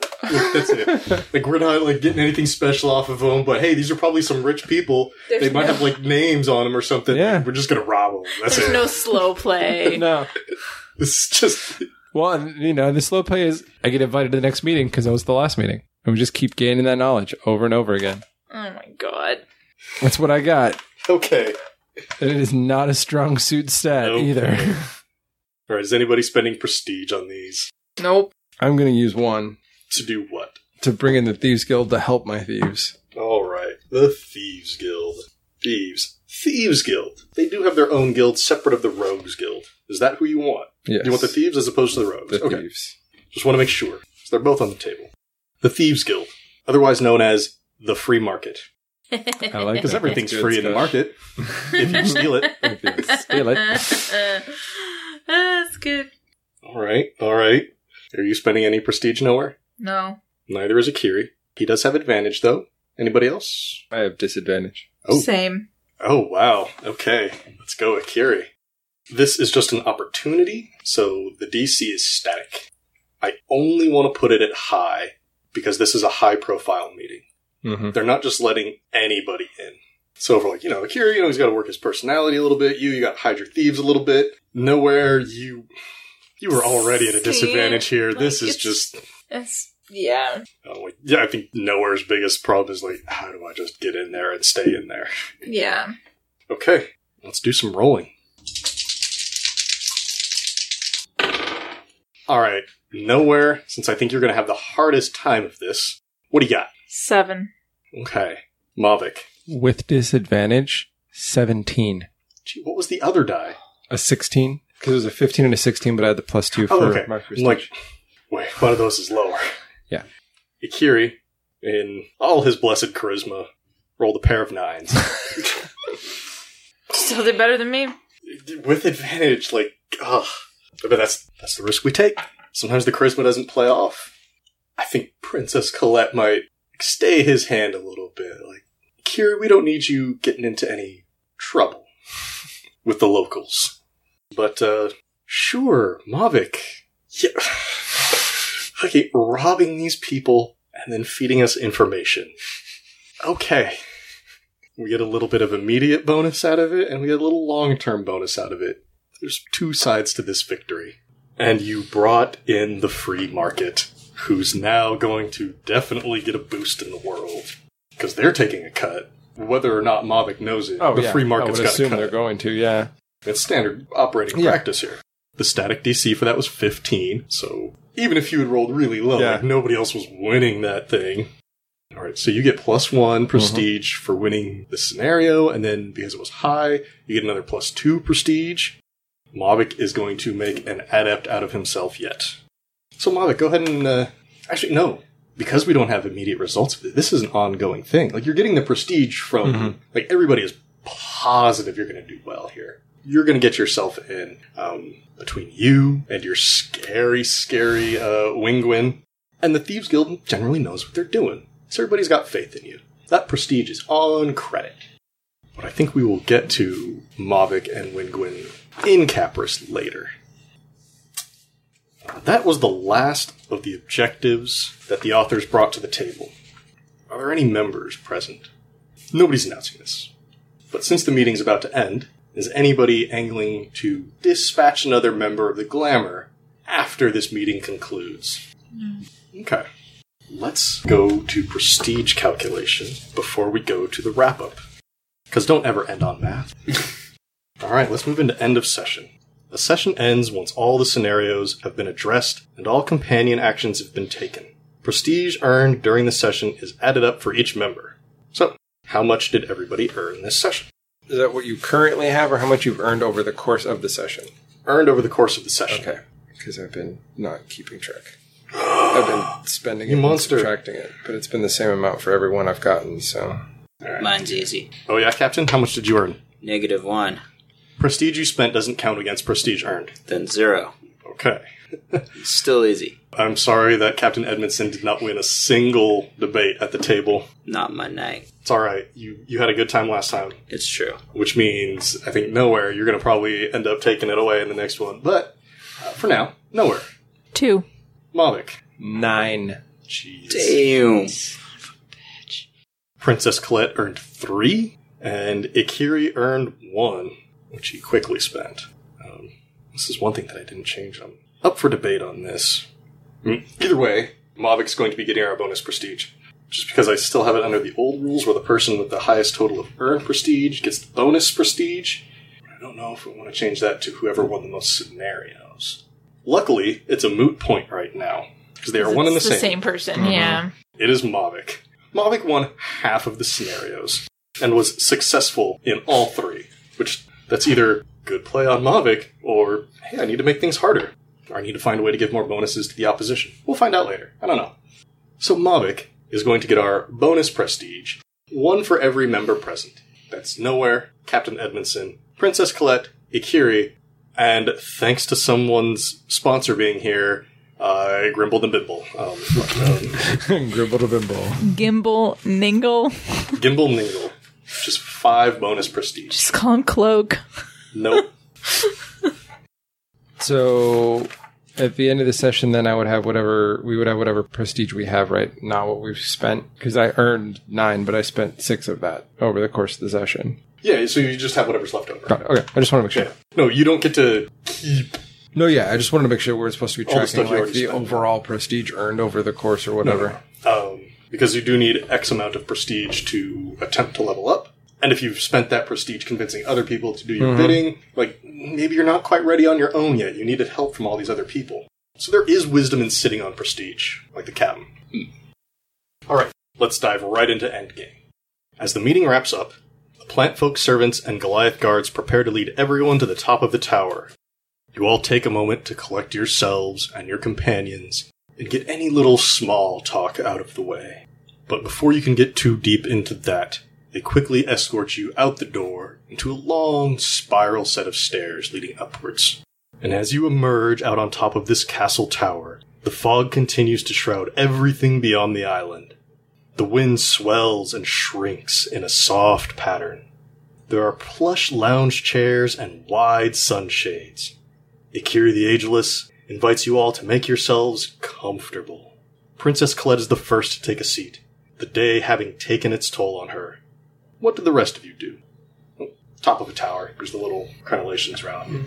Comfy chairs. Plant folk probably still have drinks for you, so this is just how comfortable do you want to be up here for this surprise. I'll get pretty comfortable. Drink, nice chair.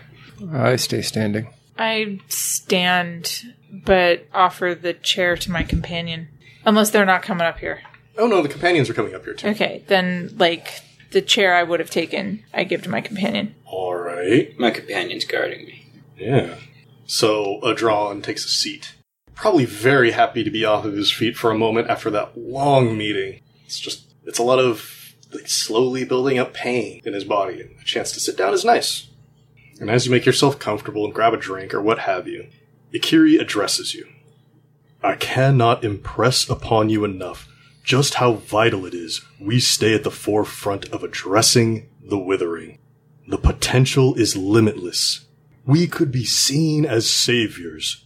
We could be at the foundation of leading a new world, a new age. Other members will be meeting here as soon as they can catch up.